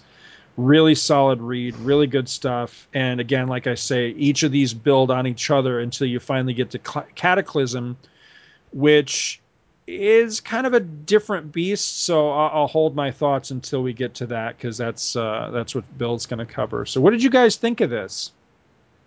Well, I hadn't read this one, but looking at this, I see now some of the characters that are in Cataclysm, like Alaron is mentioned. In fact, there's a whole, well, I guess we'll just talk about it when we get there. But just looking at this, I too thought that the art, like if you compare this to the Planet of the Apes proper by Boom, obviously it's a different artist, but yes, it has a different feel. It's more, whereas the other one, everything looked more crisp and new, and we called it the Middle Ages of apes. This looks like things have progressed, have devolved back to an earlier technology period. It's not as advanced. I mean, and I think the art kind of conveys that. The simplistic. You kind of called it indie art, but I don't know if maybe they did this as a choice, perhaps. Right. But yeah, now I see some of the things where the backstory to some of the stuff I was reading in Cataclysm. So I mean it's a good read, and I did a quick skim of Exile, which I guess takes place 2 years after this story does. But I didn't really get I just skimmed through and didn't really get the gist of that. So I kind of wish I had read these other two before I read mine, all 12 issues of mine. Yeah, they definitely build upon each other, and Mhm. yeah, it's interesting. I'm not sure how you were able to follow along with Cataclysm, having not read these other two first, because they Well, I just definitely. accepted. I'm like, okay, so Alaron is an ape with an eye patch, but I didn't really get. I mean, and I mean, because they did describe some things in Cataclysm as to how they got here, but I didn't know about the whole, the human had actually killed the other ape in the past and all that. It just Mhm. said that Alaron's. It mentioned Alaron's crime, and then he was in prison, and then he had and it talks about. Well, I guess at the end of Exile, he gets buried in a landslide there Right. at the end of it, and then that's brought up. But then in Cataclysm, there's a mentioning of a person that actually betrayed him. Hmm. So, but yeah, I see now that all three of these weave together. So it's kind of like the Star Wars prequels. Now I'll get to go back Right. and read these other two, and I'll fill in the gaps I didn't quite understand when I was reading Cataclysm. I don't remember if it was the annual or the special, but there's actually a short story that in one of the two of those that tells how Alaron lost his eye as well, Mm. which I thought was very interesting because it was kind of a gruesome story. Oh, but yeah, art wise, I think it's more of a choice with this, and I'm going to give it probably a B plus. And the story is an A. The cover, I'm trying to think of the cover on this one real quick. The cover is just kind of, it's just, it's okay. It's like it's more like a pop art cover, I would say. Would you kind of agree with that assessment? Yeah, I very mean, much so. I didn't find any of the color covers to these particularly dynamic. As a matter of fact, I um, this entire series had alternate covers, and they had photo covers were some of the alternate covers, and the photo covers were of Dr. Zaius, which I thought was very interesting. Right out of the movies. They looked like publicity stills or something right out of the films. yeah, because this cover has Alaron in red at the top, overlooking what appears to be like a sea of gorillas, and I guess they're looking down, they're falling, but they're all colored blue, and beneath them everything is white. And then Right. it just says that's why I said it was like pop art kind of cover. And yeah, I'd give the cover like a C. But yeah, this is pretty cool. It fills in gaps that I was missing. Right. How I'm about you? I'm sorry. What? No, I was just gonna say, how about you, Paul? Oh, uh, I'm with you on the art. I'm a little higher on it than Scott is. I think it is a choice. I think it's setting a mood. I think it's the tone of the book. It's the dark tone of the book. I generally do like a cleaner style as well, but I see where this kind of suits the story that's being told, and I'm in line with a B to a B plus on it. On the story, I'm slightly lower than you guys. I think it's good quality, it's good stuff, but I try to save the A pluses for the best of the best. The series. If I'm listing my all time greatest books ever, and while this is really good, I don't think it quite reaches that level. So I'm more in kind of the A minus level on this one. Hmm. So I think overall our grades are all very similar. It's just a slight variation on it. Uh, I think it was a good, solid read. I think it does give you some insight into the characters, and it shows you there's a little bit of the difference between the story I covered, where they're creating new characters in the Ape Legacy, and this one where they're taking characters that already existed and now fleshing them out a little further. And I think from a writing point of view, it's initially easier to do the latter, but harder to be creative with it, if that makes sense.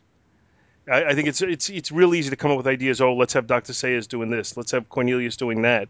But to actually do it where you're telling stories of any type of import, because you have to do them within the framework of the existing facts and the universe as it is, I think it does become difficult to tell meaningful stories, and they do manage to do that here, which I think is a huge plus. Well, yeah, because it's things that weren't said in the movies but are implied. I would say, like, like, well, like the line where Zaya says, "Don't go there. You won't like what you see." That right there says he knows. He Yeah. knows. I And had this, no doubt yeah, just from watching the movie, probably the first time I watched it when I was whatever I was, 5, 6 years old. I knew that Dr. Zayas knew. yeah, I think it was very, very clear that he knew exactly what was going on, and this just this doesn't tell us that he knew. This confirms that he knew, right. because I think we all knew that he knew. He knew that we knew that. Well, whatever. You know that I know that you know. You Good don't know. good use of the characters and just good overall story. And I think the dog liked it too. The dog wants me to let him out. Dog's a pain in my ass. So, Well, give me a minute. I'll be right back. You guys talk. Vamp let's among amuse yourselves. So how does what do you think about do you want to talk about conspiracy here or wait till after we talk about Cataclysm? And I'm going to ask for your help a little on Cataclysm. I'm going to try to do a quick recap of the previous 11 issues. No, Oh, good Lord. I'm just going to do really overview, not going to go crazy. Do you have a pre-written synopsis? No. Oh, no.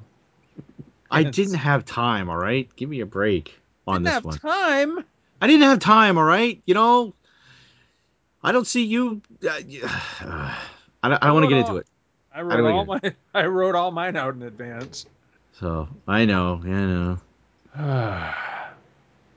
And then you couldn't even be bothered to do a See, proper I knew synopsis. you were going to say that. I knew it. I knew as soon as I told you that you just slap me in the face with that.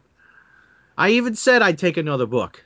It's not that I mind that you take the book, but then you can't even be bothered to do a synopsis. I read it. I read all 12 of them twice, and then I went over the last one a couple times. It's not going to be a train wreck. You said that about Khan. I'm still working on that. Hello? I was being scolded. What's going on? Scott was scolding me Good, good. And he's 100% right. What's he scolding you about? because I didn't write a synopsis. Yeah, it's because you suck. Scott Ryfin will let you know how much you suck. Yeah, he usually does. I bet you can find a quick synopsis here. What's the issue? What's the... Don't be stealing synopses from other No, people who no. actually bothered to do the damn work. You do it on Star Trek all the time. That's different. Yeah, Mr. Nitpicker's Guide, Mr. Oh, Wikipedia. I don't want that's to. different. No, no. I don't want That's different because you decided it's different. pot, Yeah, meat, because kettle, it's me. pie. Because it's different. Hello, Mr. Pot. I'm Mr. Kettle. How you doing?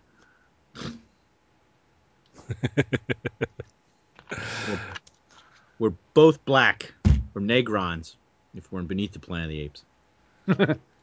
Trying to see if I can find one for you. No, we can do it. We don't need it. What are you banging there? Oh, I was setting my water down. Sorry. I got to keep drinking water. Got to flush my system. Got to get the stones out. 12th issue doesn't seem to have a synopsis. I know. I looked for one. All right, so let's just jump into it then, because when you don't have a written one, you go for like an hour. Jesus. I'm going to go get a book, all right? I'll be back. What, to read while he's doing a synopsis? Exactly, yeah. No. I need you here to help me with the whatever. I wonder what's on YouTube right now. I'm sure there's a cat video you could watch. There's some good porn, On YouTube? I'm sure. No, you got to go to YouPorn for that. Not that I go there. It's funny how you were quick to throw out that recommendation, though. Funny how I hear you typing right now. Whoops, caught me. All right, we're ready to start back up. We started back up like 5 minutes ago. Oh crap! All right, so I guess we're down to our last book. That would be me, and since I was the slacker, I have. Since I am the slacker. Hey, but I was here last week. Ooh. Burned. Burned, just like the moon. Which, that's where I'm going to kick off. We're going to do a quick recap of the first 11 issues, and I'm sure many of you just now are going to turn you off your iPods, but leave them on. Basically, in the opening of Planet of the Apes Cataclysm by Boom Studios, the opening took place to where we see the moon is actually has a Chinese rocket base on it. And we're getting a flashback to pre-war days. And also on the Earth, we see our old friend, the Alpha and Omega bomb, is back in action. And the it appears to be the United States is getting ready to nuke the moon. But an EMP knocks everything out, and boom, the nuclear war happens. And we skip 2,000 years in the future to where we see I believe that's an orangutan, slips into a bunker that's being guarded by two apes, and he places what appears to be a powering device into an ancient computer now, and is able to launch the Alpha and Omega bomb, which kind of makes you scratch your head. Well, wait a minute, where did that come from? So anyway, the cataclysm in the Cataclysm Planet of the Apes is that, boom, the moon blows up. So the moon is destroyed, which leads to dire consequences for the people in Ape City, which, like we had said before, this is taking place just before. Now I think this is 8 years prior to Taylor landing from the stars. And over the next few issues, basically, they're trying to figure out how to survive now that the moon's been destroyed. There's floods and, everything is just thrown out of whack. Which, side note, do you guys remember, I want to say, when Taylor in the Planet of the Apes movie, did they make a note that there's no moon? I mean, because obviously they don't think they're on the Earth. But so that would make sense how at night they never saw the moon because it was destroyed here, right?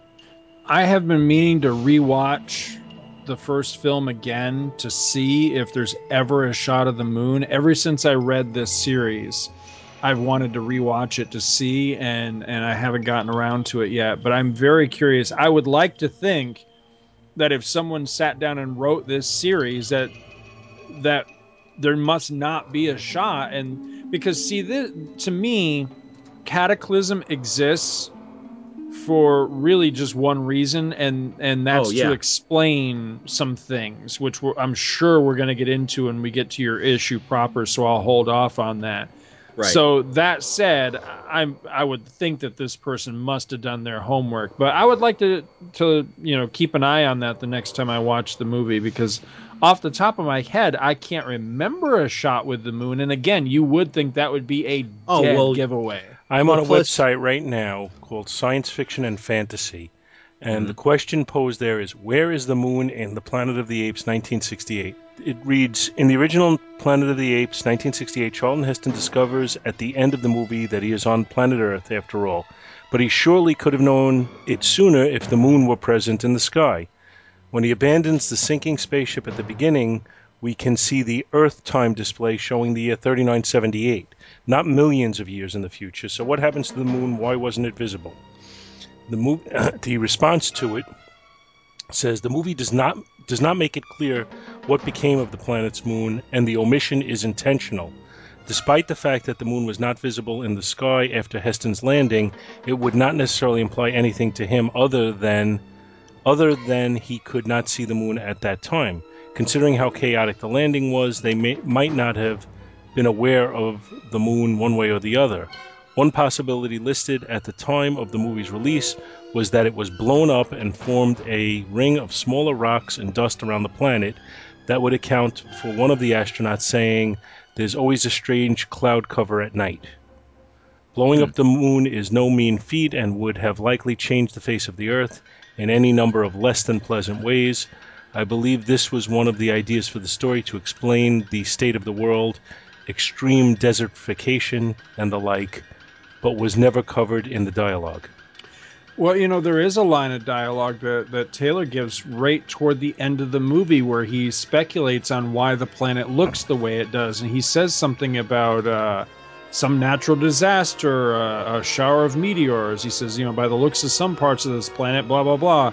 So, yeah, I mean, you piece all that together. And I had completely forgotten about I think it's Dodge that mentions the strange glow at night. So, yeah, it's possible. Well, but where this series, I'm sorry, go ahead. Well, yeah, because that's what takes place in here is that they are bombarded with meteors.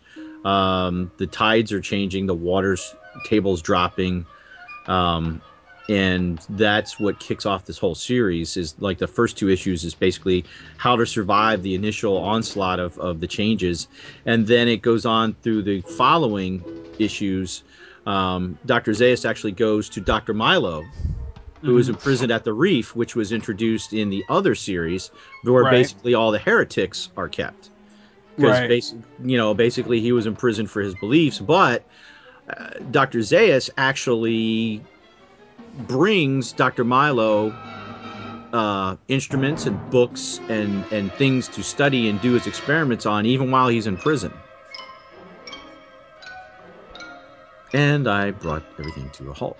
I was just listening. Well, it's Milo that figures out that this doomed. Isn't simply a matter of learning to live with it, that actually the Earth's not got much time left, which I thought was actually a really brilliant twist to go with in this, because it tells you that it doesn't really matter in the long run that Taylor destroyed the world, because the world was going to die anyway. Right. And I thought that was interesting. Plus, it gives Milo a motivation for where he winds up in the last issue of the series. Mm-hmm. Yeah, because along the way, there's a couple issues that's a side story to where they're trying to find a valley of apes called the Painted Valley. And it's kind of interesting what happens there, because they appear to have this paradise up in the mountains, and they soon discover, is it Milo that actually goes up there though, or was it another ape? That's where I'm drawn to blank. Isn't it Milo and Cornelius together, I thought? Oh, that's right. That's right. It is Cornelius. Yes, they go up there and find that these apes have a secret. And what had happened was a few years prior, during an earthquake, and not when the moon was blown up, but it had shifted their source of water, and now their source of water comes from the Forbidden Zone, and actually, because they noticed that there was something wrong with the fruit, and that there might be something wrong with the. What was that? Was that Paul laughing? No, not at all. Did you read this series, Paul? I read the issue Bill's covering. I didn't read the entire series, but I really enjoyed the issue.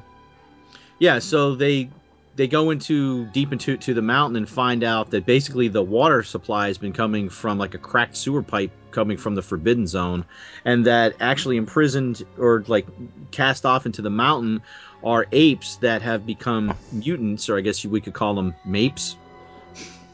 And they have the mental powers of the mutants that are in the Forbidden Zone, which is kind of a stretch because, radiation, I mean, it's kind of quick how that happens. Am I misreading that, or that's the way it seemed to me, that it happened pretty much like within one generation, and not even that. Like the one guy's daughter is one of the apes, the leader of the village in the Painted Valley. Like his daughter is one of the apes that lives in the cave. So it just seems that this water was able to change them so quickly. And then as they leave the Painted Valley, they look back and they realize that this whole thing was an illusion, kind of like the Telosians from Star Trek. They made them see that everything was actually beautiful, but it wasn't. So they take the tainted fruit back anyway, which doesn't really become any long-term. Oh my God! Nobody move! Paul's got a gun. No, sorry. Doesn't really have any long-term effects because, well, Milo says basically in the long run it's not going to matter if this fruit's tainted or not, and that's again coming back to the fact that they're not going to be around, that everything isn't going to last that long. Some other side stories are picked up with Alaron and other characters from the other miniseries, but I'm not going to really go into detail on that. But I'm now going to get to the last issue, which is issue 12, Battle of the Apes Cataclysm. And we have a nice cover of what appears to be an ape in a chimp suit, but we'll find out that that's Dr. Milo. And looks like Dr. Zaius beneath him, and Cornelius and Zira. And behind him appears to be the Earth exploding. And in deep space, we see someone talking about the ship that he's in, and he doesn't really understand why the chronometers are different. And then he says it's rather moot all the way, and we see, aha, this is the last statement of Dr. Milo. And then we get a flashback to a few years prior to where he had been had gone to Dr. Zaius again and saying, this is what's going to happen. We need to find a way to either reverse this or do something. So he ends up going into the Forbidden Zone, discovers, books, stuff about man, and then he stumbles upon our old friends. Praise be the bomb. We all show our voices to our God. And he is taken captive by the mutants. And because they are praying to our friend the Alpha and Omega, because apparently there was 2 Alpha and Omega bombs. And while he's in captivity, he is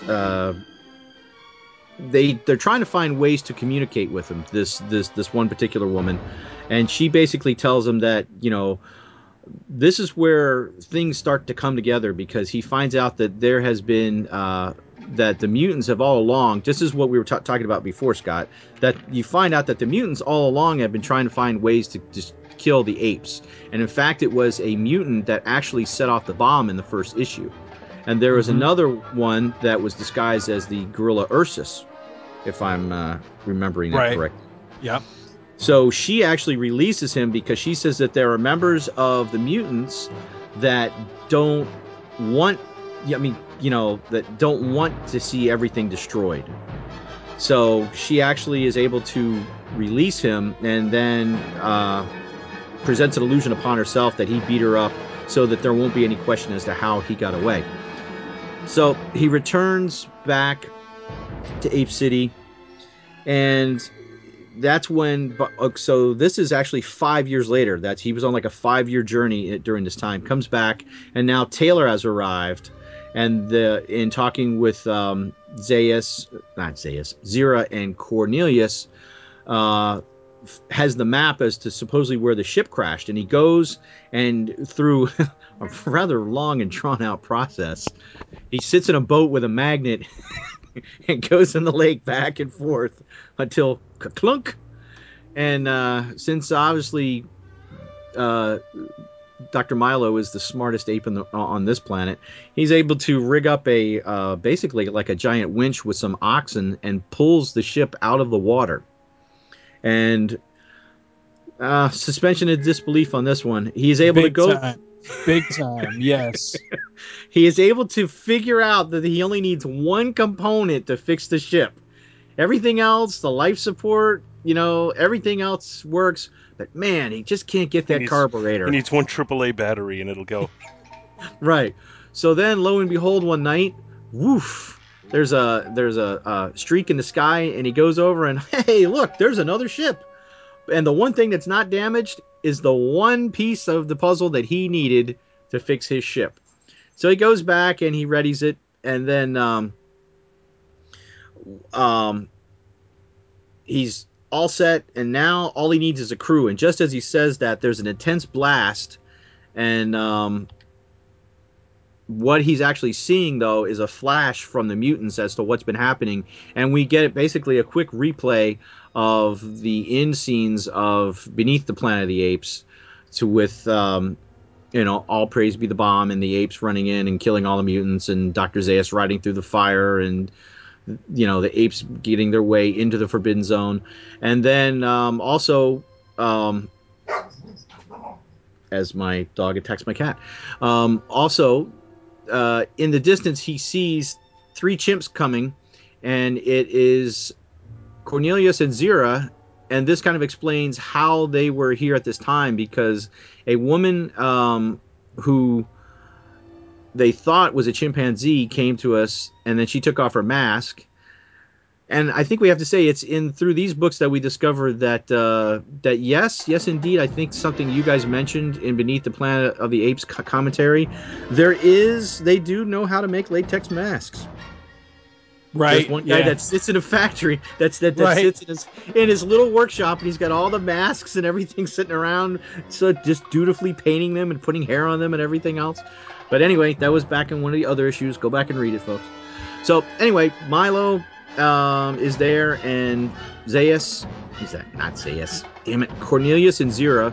Basically, they start to hop in the ship, and Lucius is outside helping them get ready, but he gets blasted by a group of gorillas as they come up. Poor Piglet.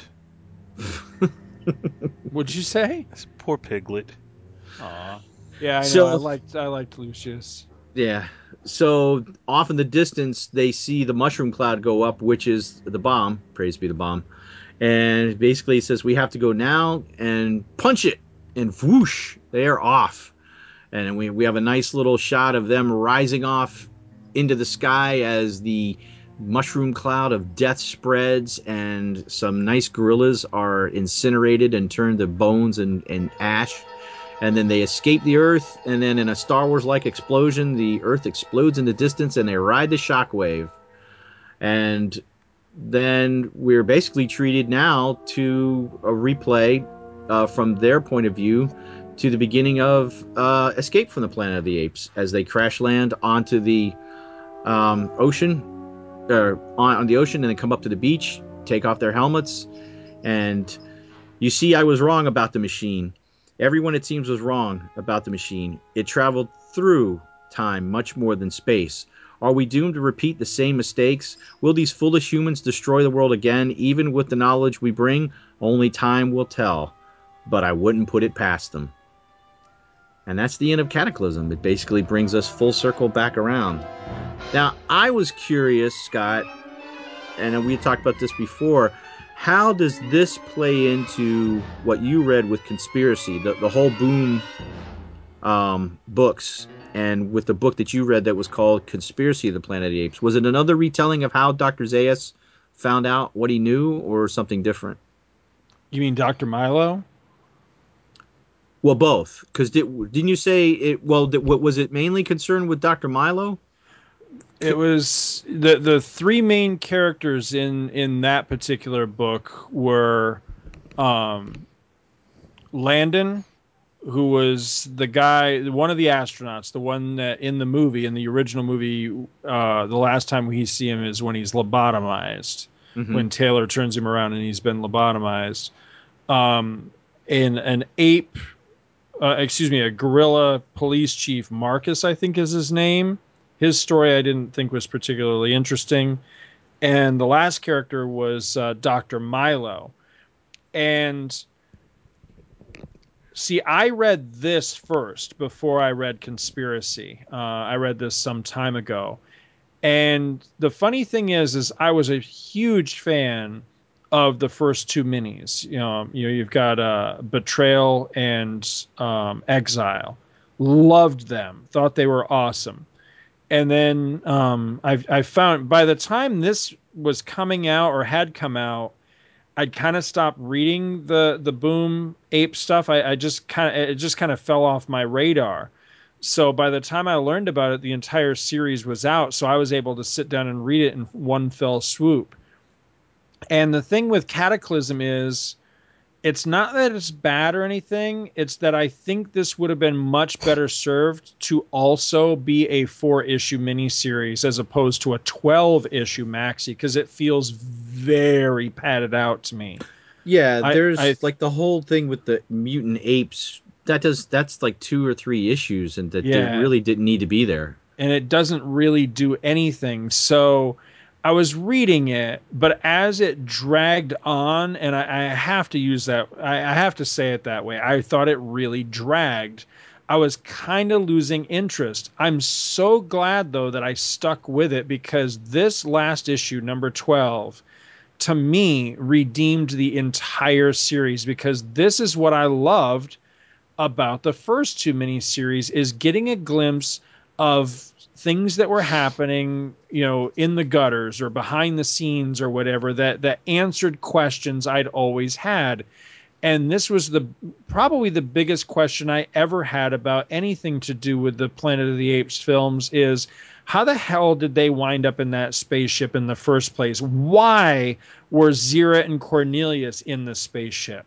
Even if you could buy the whole thing of Milo, because they briefly explain in Escape how the ship was salvaged, that Milo was a genius and he found it and he restored it and he understood it. But that still never addressed why Zira and Cornelius were in the ship. So this issue, I loved it because it was an explanation without being obvious about being an explanation. It was still part of the Cataclysm narrative. It just happened to explain this great mystery, and I really liked that. But to answer your question about how does it jibe with conspiracy, it kind of doesn't, only in the sense that they don't heavily contradict each other, but they do a bit, because in Conspiracy, Milo becomes interested in the ship because he strikes up a friendship with Landon. And Landon tells him everything. And Milo doesn't really believe Landon, but it's one of these things where in the book, Milo's obsessed with the idea of flight. He believes that apes can learn to fly, and he doesn't believe in there's a line in the original movie, something about flight being, the council has deemed that flight is a scientific impossibility.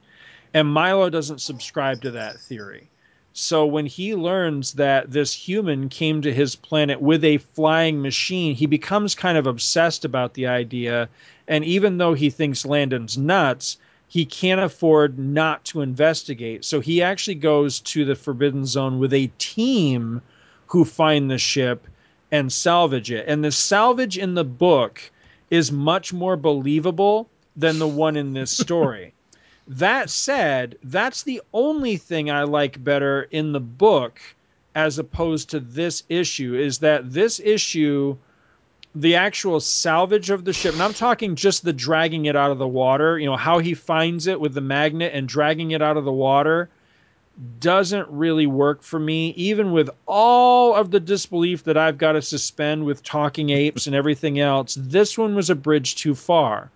But you turn the page to the shot where he has the thing up on a derrick and he's working on the ship, and it's very like Star Wars in that panel. It looks like it's almost like the pod racer sequence. You know what I mean? I just love the look of how the ship is all set up and he's working on it.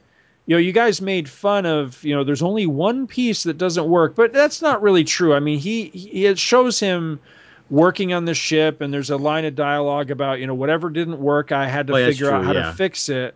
But essentially, yes, it does come down to he's able to fix everything except this one piece that no matter what he does, there's no suitable replacement. And this is the other thing that made me love the issue, was that the writer remembered, hey, there were two ships. And so he actually ties in Brent's ship, which actually was less damaged in a certain way because it was never waterlogged like Taylor's was. So he goes to that ship, finds his piece, is able to restore the ship, and then we're given sort of a half-assed explanation for why Zira and Cornelius showed up, because they were basically sent there by the mutants. By one of the good mutants.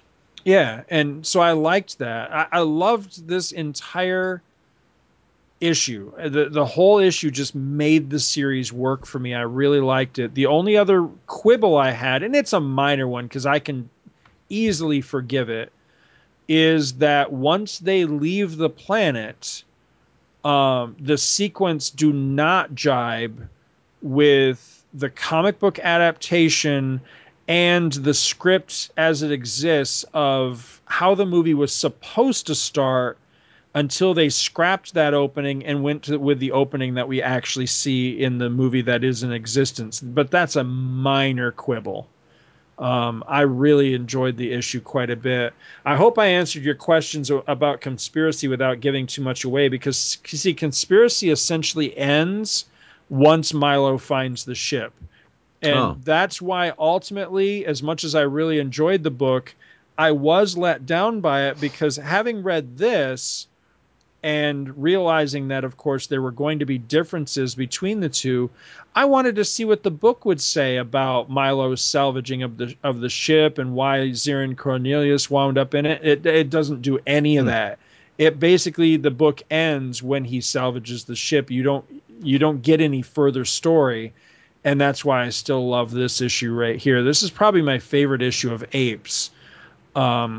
Of any of the Apes comics that have come along, because this is just bridging into my second favorite era of the movies. I love the first movie, I love the third movie, and finally getting this explanation was so satisfying. I really enjoyed it. I love the art, and I love the way it was told from Milo's perspective, and it makes it that much sadder when you remember that Milo's got minutes to live once they actually make it to Earth too, which is easy to forget as you're reading this issue and really coming to like his character, because he's a very likable guy.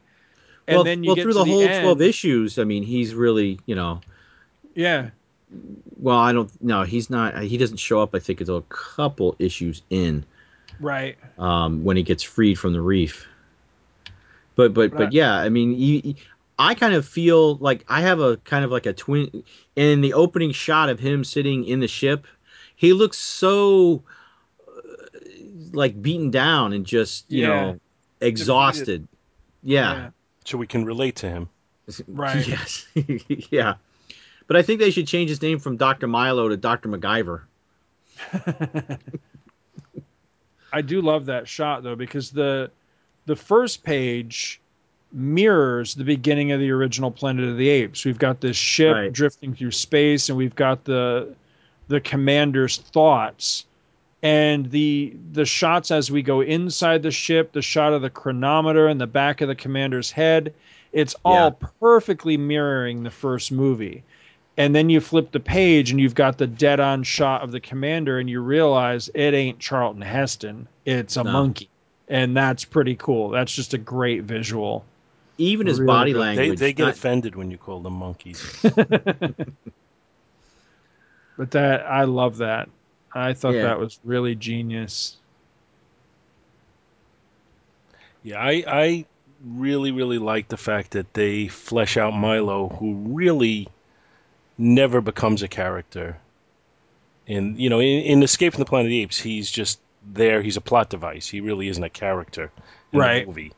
And this really does give him some depth and make you, make you understand well, it makes you think who he is. And how different could the story have been if he had lived in Escape from the Planet of the Apes? Right. I don't think it would have been much different, because I think he, if anything, would have scared the humans even more, because but maybe he had the wherewithal to put into play the plans to take over if because of his intelligence. Not that the other two weren't intelligent. Well, no, but he maybe could have kept them to keep their mouth shut. See, I love playing with the what ifs. That's one of the things I really enjoy about any great science fiction story, is playing with the what ifs. And I think Escape has some of the best what ifs of the entire series, because it's not so much what if he had lived, is what if they had just listened to him, because he has very little dialogue in Escape. I mean, spoiler, he dies like 15 minutes into the film. But if you listen to the dialogue he gives, everything he says, he's right. If Zira had just kept her friggin' mouth shut, it probably wouldn't have gone so badly for them. But the moment she opened her mouth, she signed the death warrant for all three of them. And so at that point, it doesn't make any difference really whether Milo lives or dies, which is a shame. But it would be interesting to see like a what if story where they take his advice and they do keep their mouth shut and see, you know, run that direction. The other what if that I thought would be really interesting, and I think I brought this up on one of the Two True Freaks episodes that we did covering the movies, is what if you replace one of the three of them, and really the only one that really works would be Milo. What if instead of it being Dr. Milo, it was Dr. Zaius that returned to 1973 Earth? I think that would be a really interesting story. Well, that was they Now, kind of played on that in the Mr. Comics in one of the short after stories. If you recall, and we touched on it last week, so I don't want to go too much in depth, but it's kind of the Dr. Zaius knows what's going to happen because of the sacred scrolls and because of different right, things he learned, and he decides he's going to basically assassinate Milo right. to prevent it. And then Milo says, "Look, all these scrolls are about you." What? And then he Yes, wakes up from the dream. basically saying, the time is going to play out no matter, the same way no matter what happens. Right. So, I mean, at least that was that one take on it, was the what if still is that time is still going to lead you to its inevitable conclusion, which will not change. I liked that story because to me it sort of addressed the question that I've heard raised before, is apes a self-fulfilling prophecy, or does escape establish an alternate timeline? And I like to think it's the former rather than the latter. That it's kind of like in the original Terminator, that after everything is said and done, this was all meant to happen. I Mm-hmm. kind of see apes the same way, although I do have trouble reconciling Battle with the original film. I still think that ultimately it's a self-fulfilling prophecy, self-sustaining cycle, whatever you want to say, as opposed to these actions here by them coming back in time has somehow changed everything. I never really liked that idea. I'm glad you brought. I got a side story when we're done discussing the book, an ape story that I didn't tell you guys before, but so for grades on the book, I say the story's an A, and this art has been the same throughout the series. I believe it's the same artist that was in. Yeah, it's written by Karina Becco. So yeah, that's the same person that did the other two ones. So yeah, it's the same creative team that we'd seen before. And now the cover I explained the cover. I like the cover. I also really like the cover to the first one. Yeah. Um, that one was pretty cool because that had, of course, and now I'm jumping back to the other book. A bunch of the covers on these were actually by Alex Ross. This one for 12, at least the one I'm looking at, is not by him, but I love it. Yeah, there's the cover for one is like it's got a shot of the moon, and then there's the Alpha Omega bomb going off, but it's like cut into three different panels. It's just really, there's Right, a lot of yeah. action on it. But anyway, back to the book that we're directly covering. I give the cover like a B plus, and the interior art like on the other ones, B plus to an A minus, and the story is just a straight up A for me. There's no, even the ads are fantastic. No, I'm just kidding. Well, remember when I said I saved the A's for the really superlative ones, that just a really good story isn't enough. It has to be better than that. And this is where you're going to say this ain't it. I'm giving this an A. Ah, okay. I think this is an excellent story. I think it's an excellent play on using the character that we know but hasn't been fleshed out, fleshing him out, fleshing out his story, giving us a meaningful story arc for what goes on in the movies without retconning it at all to speak Mm-hmm. of. Uh, it has some major moments. I was very sad when Lucius died. Yeah. Uh, I give the story an A. I give the art a B. I think the art is solid. It's good. It's good storytelling. It's well paced, but it's not. it's not that top of the line art. It's just very good art. So I'm giving it a B. And I give the cover a B plus. I think the cover is very good. I think it gives you a clue as to what the story is, and yet it's kind of a poster image at the same time. And it's nice, cleanly drawn. The coloring is moody on it. I really like the cover. Before you give your grade, Scott, I got one nitpick, and I want to see what you think about this. Getting to this book, this last issue, all right, we had 12 issues. Did they want to make this a regular ongoing book? Because it seems almost like this last issue was rushed. Like it came out of nowhere. Like we jumped right to this because there was other things still going on. At least, I mean, they had kind of wrapped things up, but I don't know. Do you get that feeling, or is it just my own interpretation of that? My understanding is that this was supposed to be an ongoing. That this replaced the Planet of the Apes ongoing. Is that right? That's the way I heard it, and I'm sticking with it. Yeah, I mean because we get 5 years compressed in just a handful of in like 5 pages. So you're saying that this was not intended to be a 12-issue maxi at all, that it just happened to end at number 12. That's the way I understand it.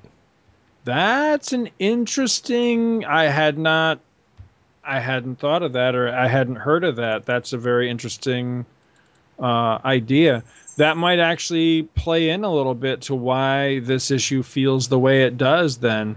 But I mean, if that is true, then kudos to them for a very satisfactory and satisfying wrapping the whole thing up in the last issue, because as we've seen when this has happened before in comic books, that's not usually the case. Like the last issue of, say, Marvel Star Wars, for example, not a very satisfactory or satisfying ending. It just kind of says, we got to wrap this shit up because we got canceled. And that's exactly what it feels like. Whereas this, I thought this was the natural conclusion of a 12-issue maxi, so totally works for me. But yeah, that's an interesting question. I don't know the answer to that. Interestingly, we have to wrap up Planet of the Apes month, whether we were ready to or not, even though we planned on making it an ongoing. Maybe you planned on making it an ongoing. Yeah, because it almost reminded me of like the final season of the Joss Whedon show Angel. I don't know if you guys ever watched that, but they basically had storylines going, and they came back and said, all right, you got one season, let's wrap it up. And everything kind of got fast, everything went into fast forward, and boom, boom, boom, boom, boom, boom, boom, and they were done. Right. And that's kind of like what happens in this issue. It's like everything else, we had these like 2 or 3 issue story arcs. We had the Painted Valley. We had the stuff with Alaron coming back. The plot that Ursus was an actual mutant. The mutants pulling the strings, and bam, we're done. Right. So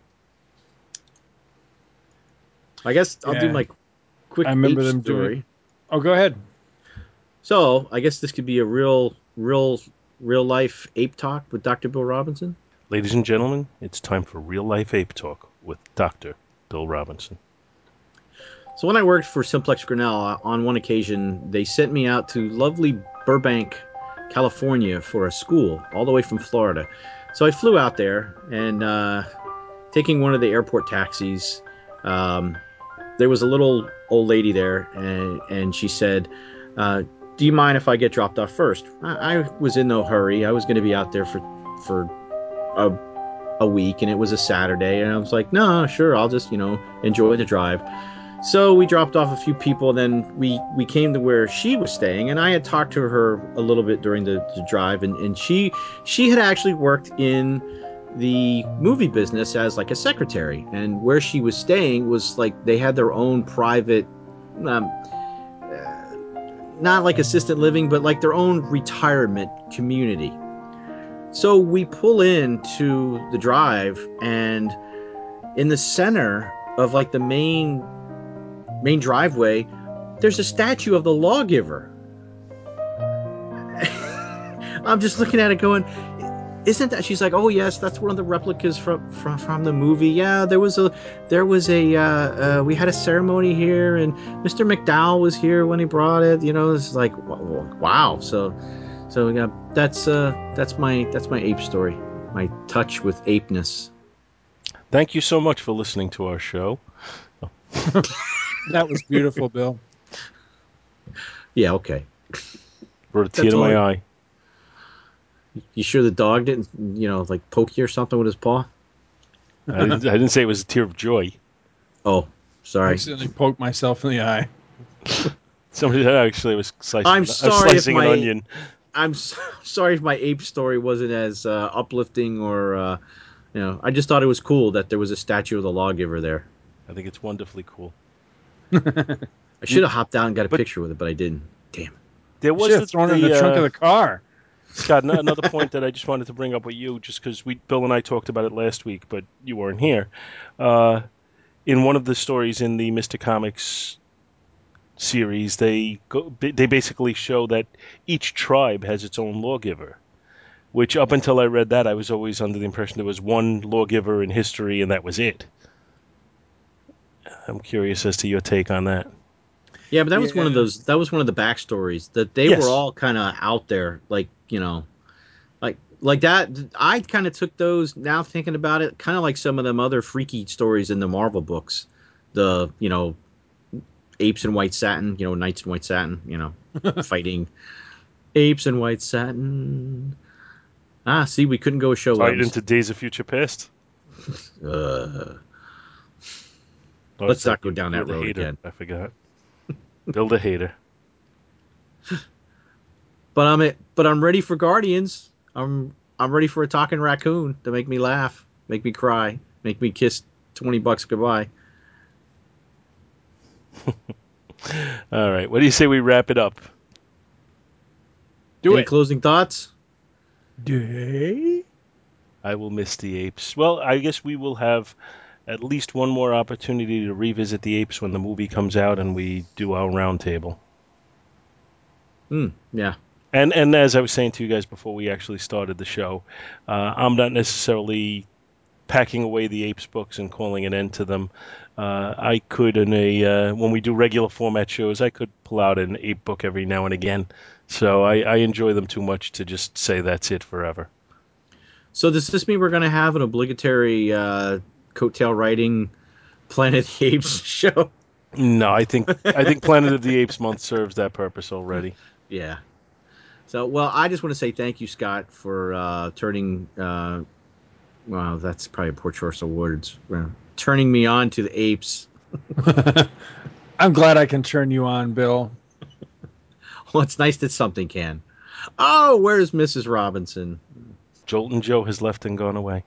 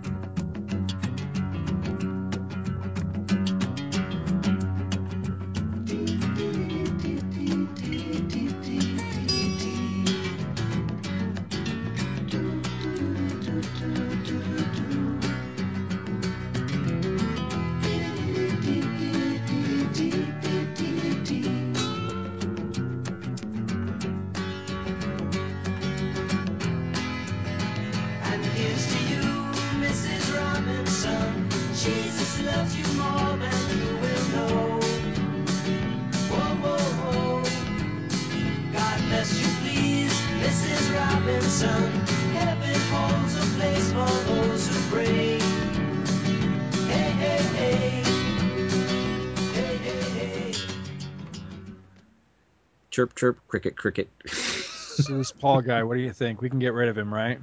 Oh man, he's ingrained himself like some type of bacteria or something. You got to root him out. His freaking ego is what kills me, man. How does he even get out of that room? His head's got to be so big by now. I think his head's the size of that bobblehead picture he had of him as Joey Fatone. Thank you so much for listening to our show, and we hope you'll join us each and every week for more good old-fashioned comic book back issue awesomeness. You can contact Back to the Bins to leave feedback, comments, questions, suggestions, and criticisms via email at backtothebins@gmail.com or by visiting the Two True Freaks section of www.forumforgeeks.com. Back to the Bins is produced in association with the Two True Freaks podcast, which you may find at www.twotruefreaks.com. and is a registered trademark of DiManzo Corps of Milan, Italy. All rights reserved. Back to the Bins is a proud member of both the League of Comic Book Podcasts, which you may find at comicbooknoise.com/league, and also the Comics Podcast Network, which you may find at comicspodcasts.com. Take a moment to stop by their respective sites and support their other fine podcasts, won't you? Thanks, and we'll see you next week.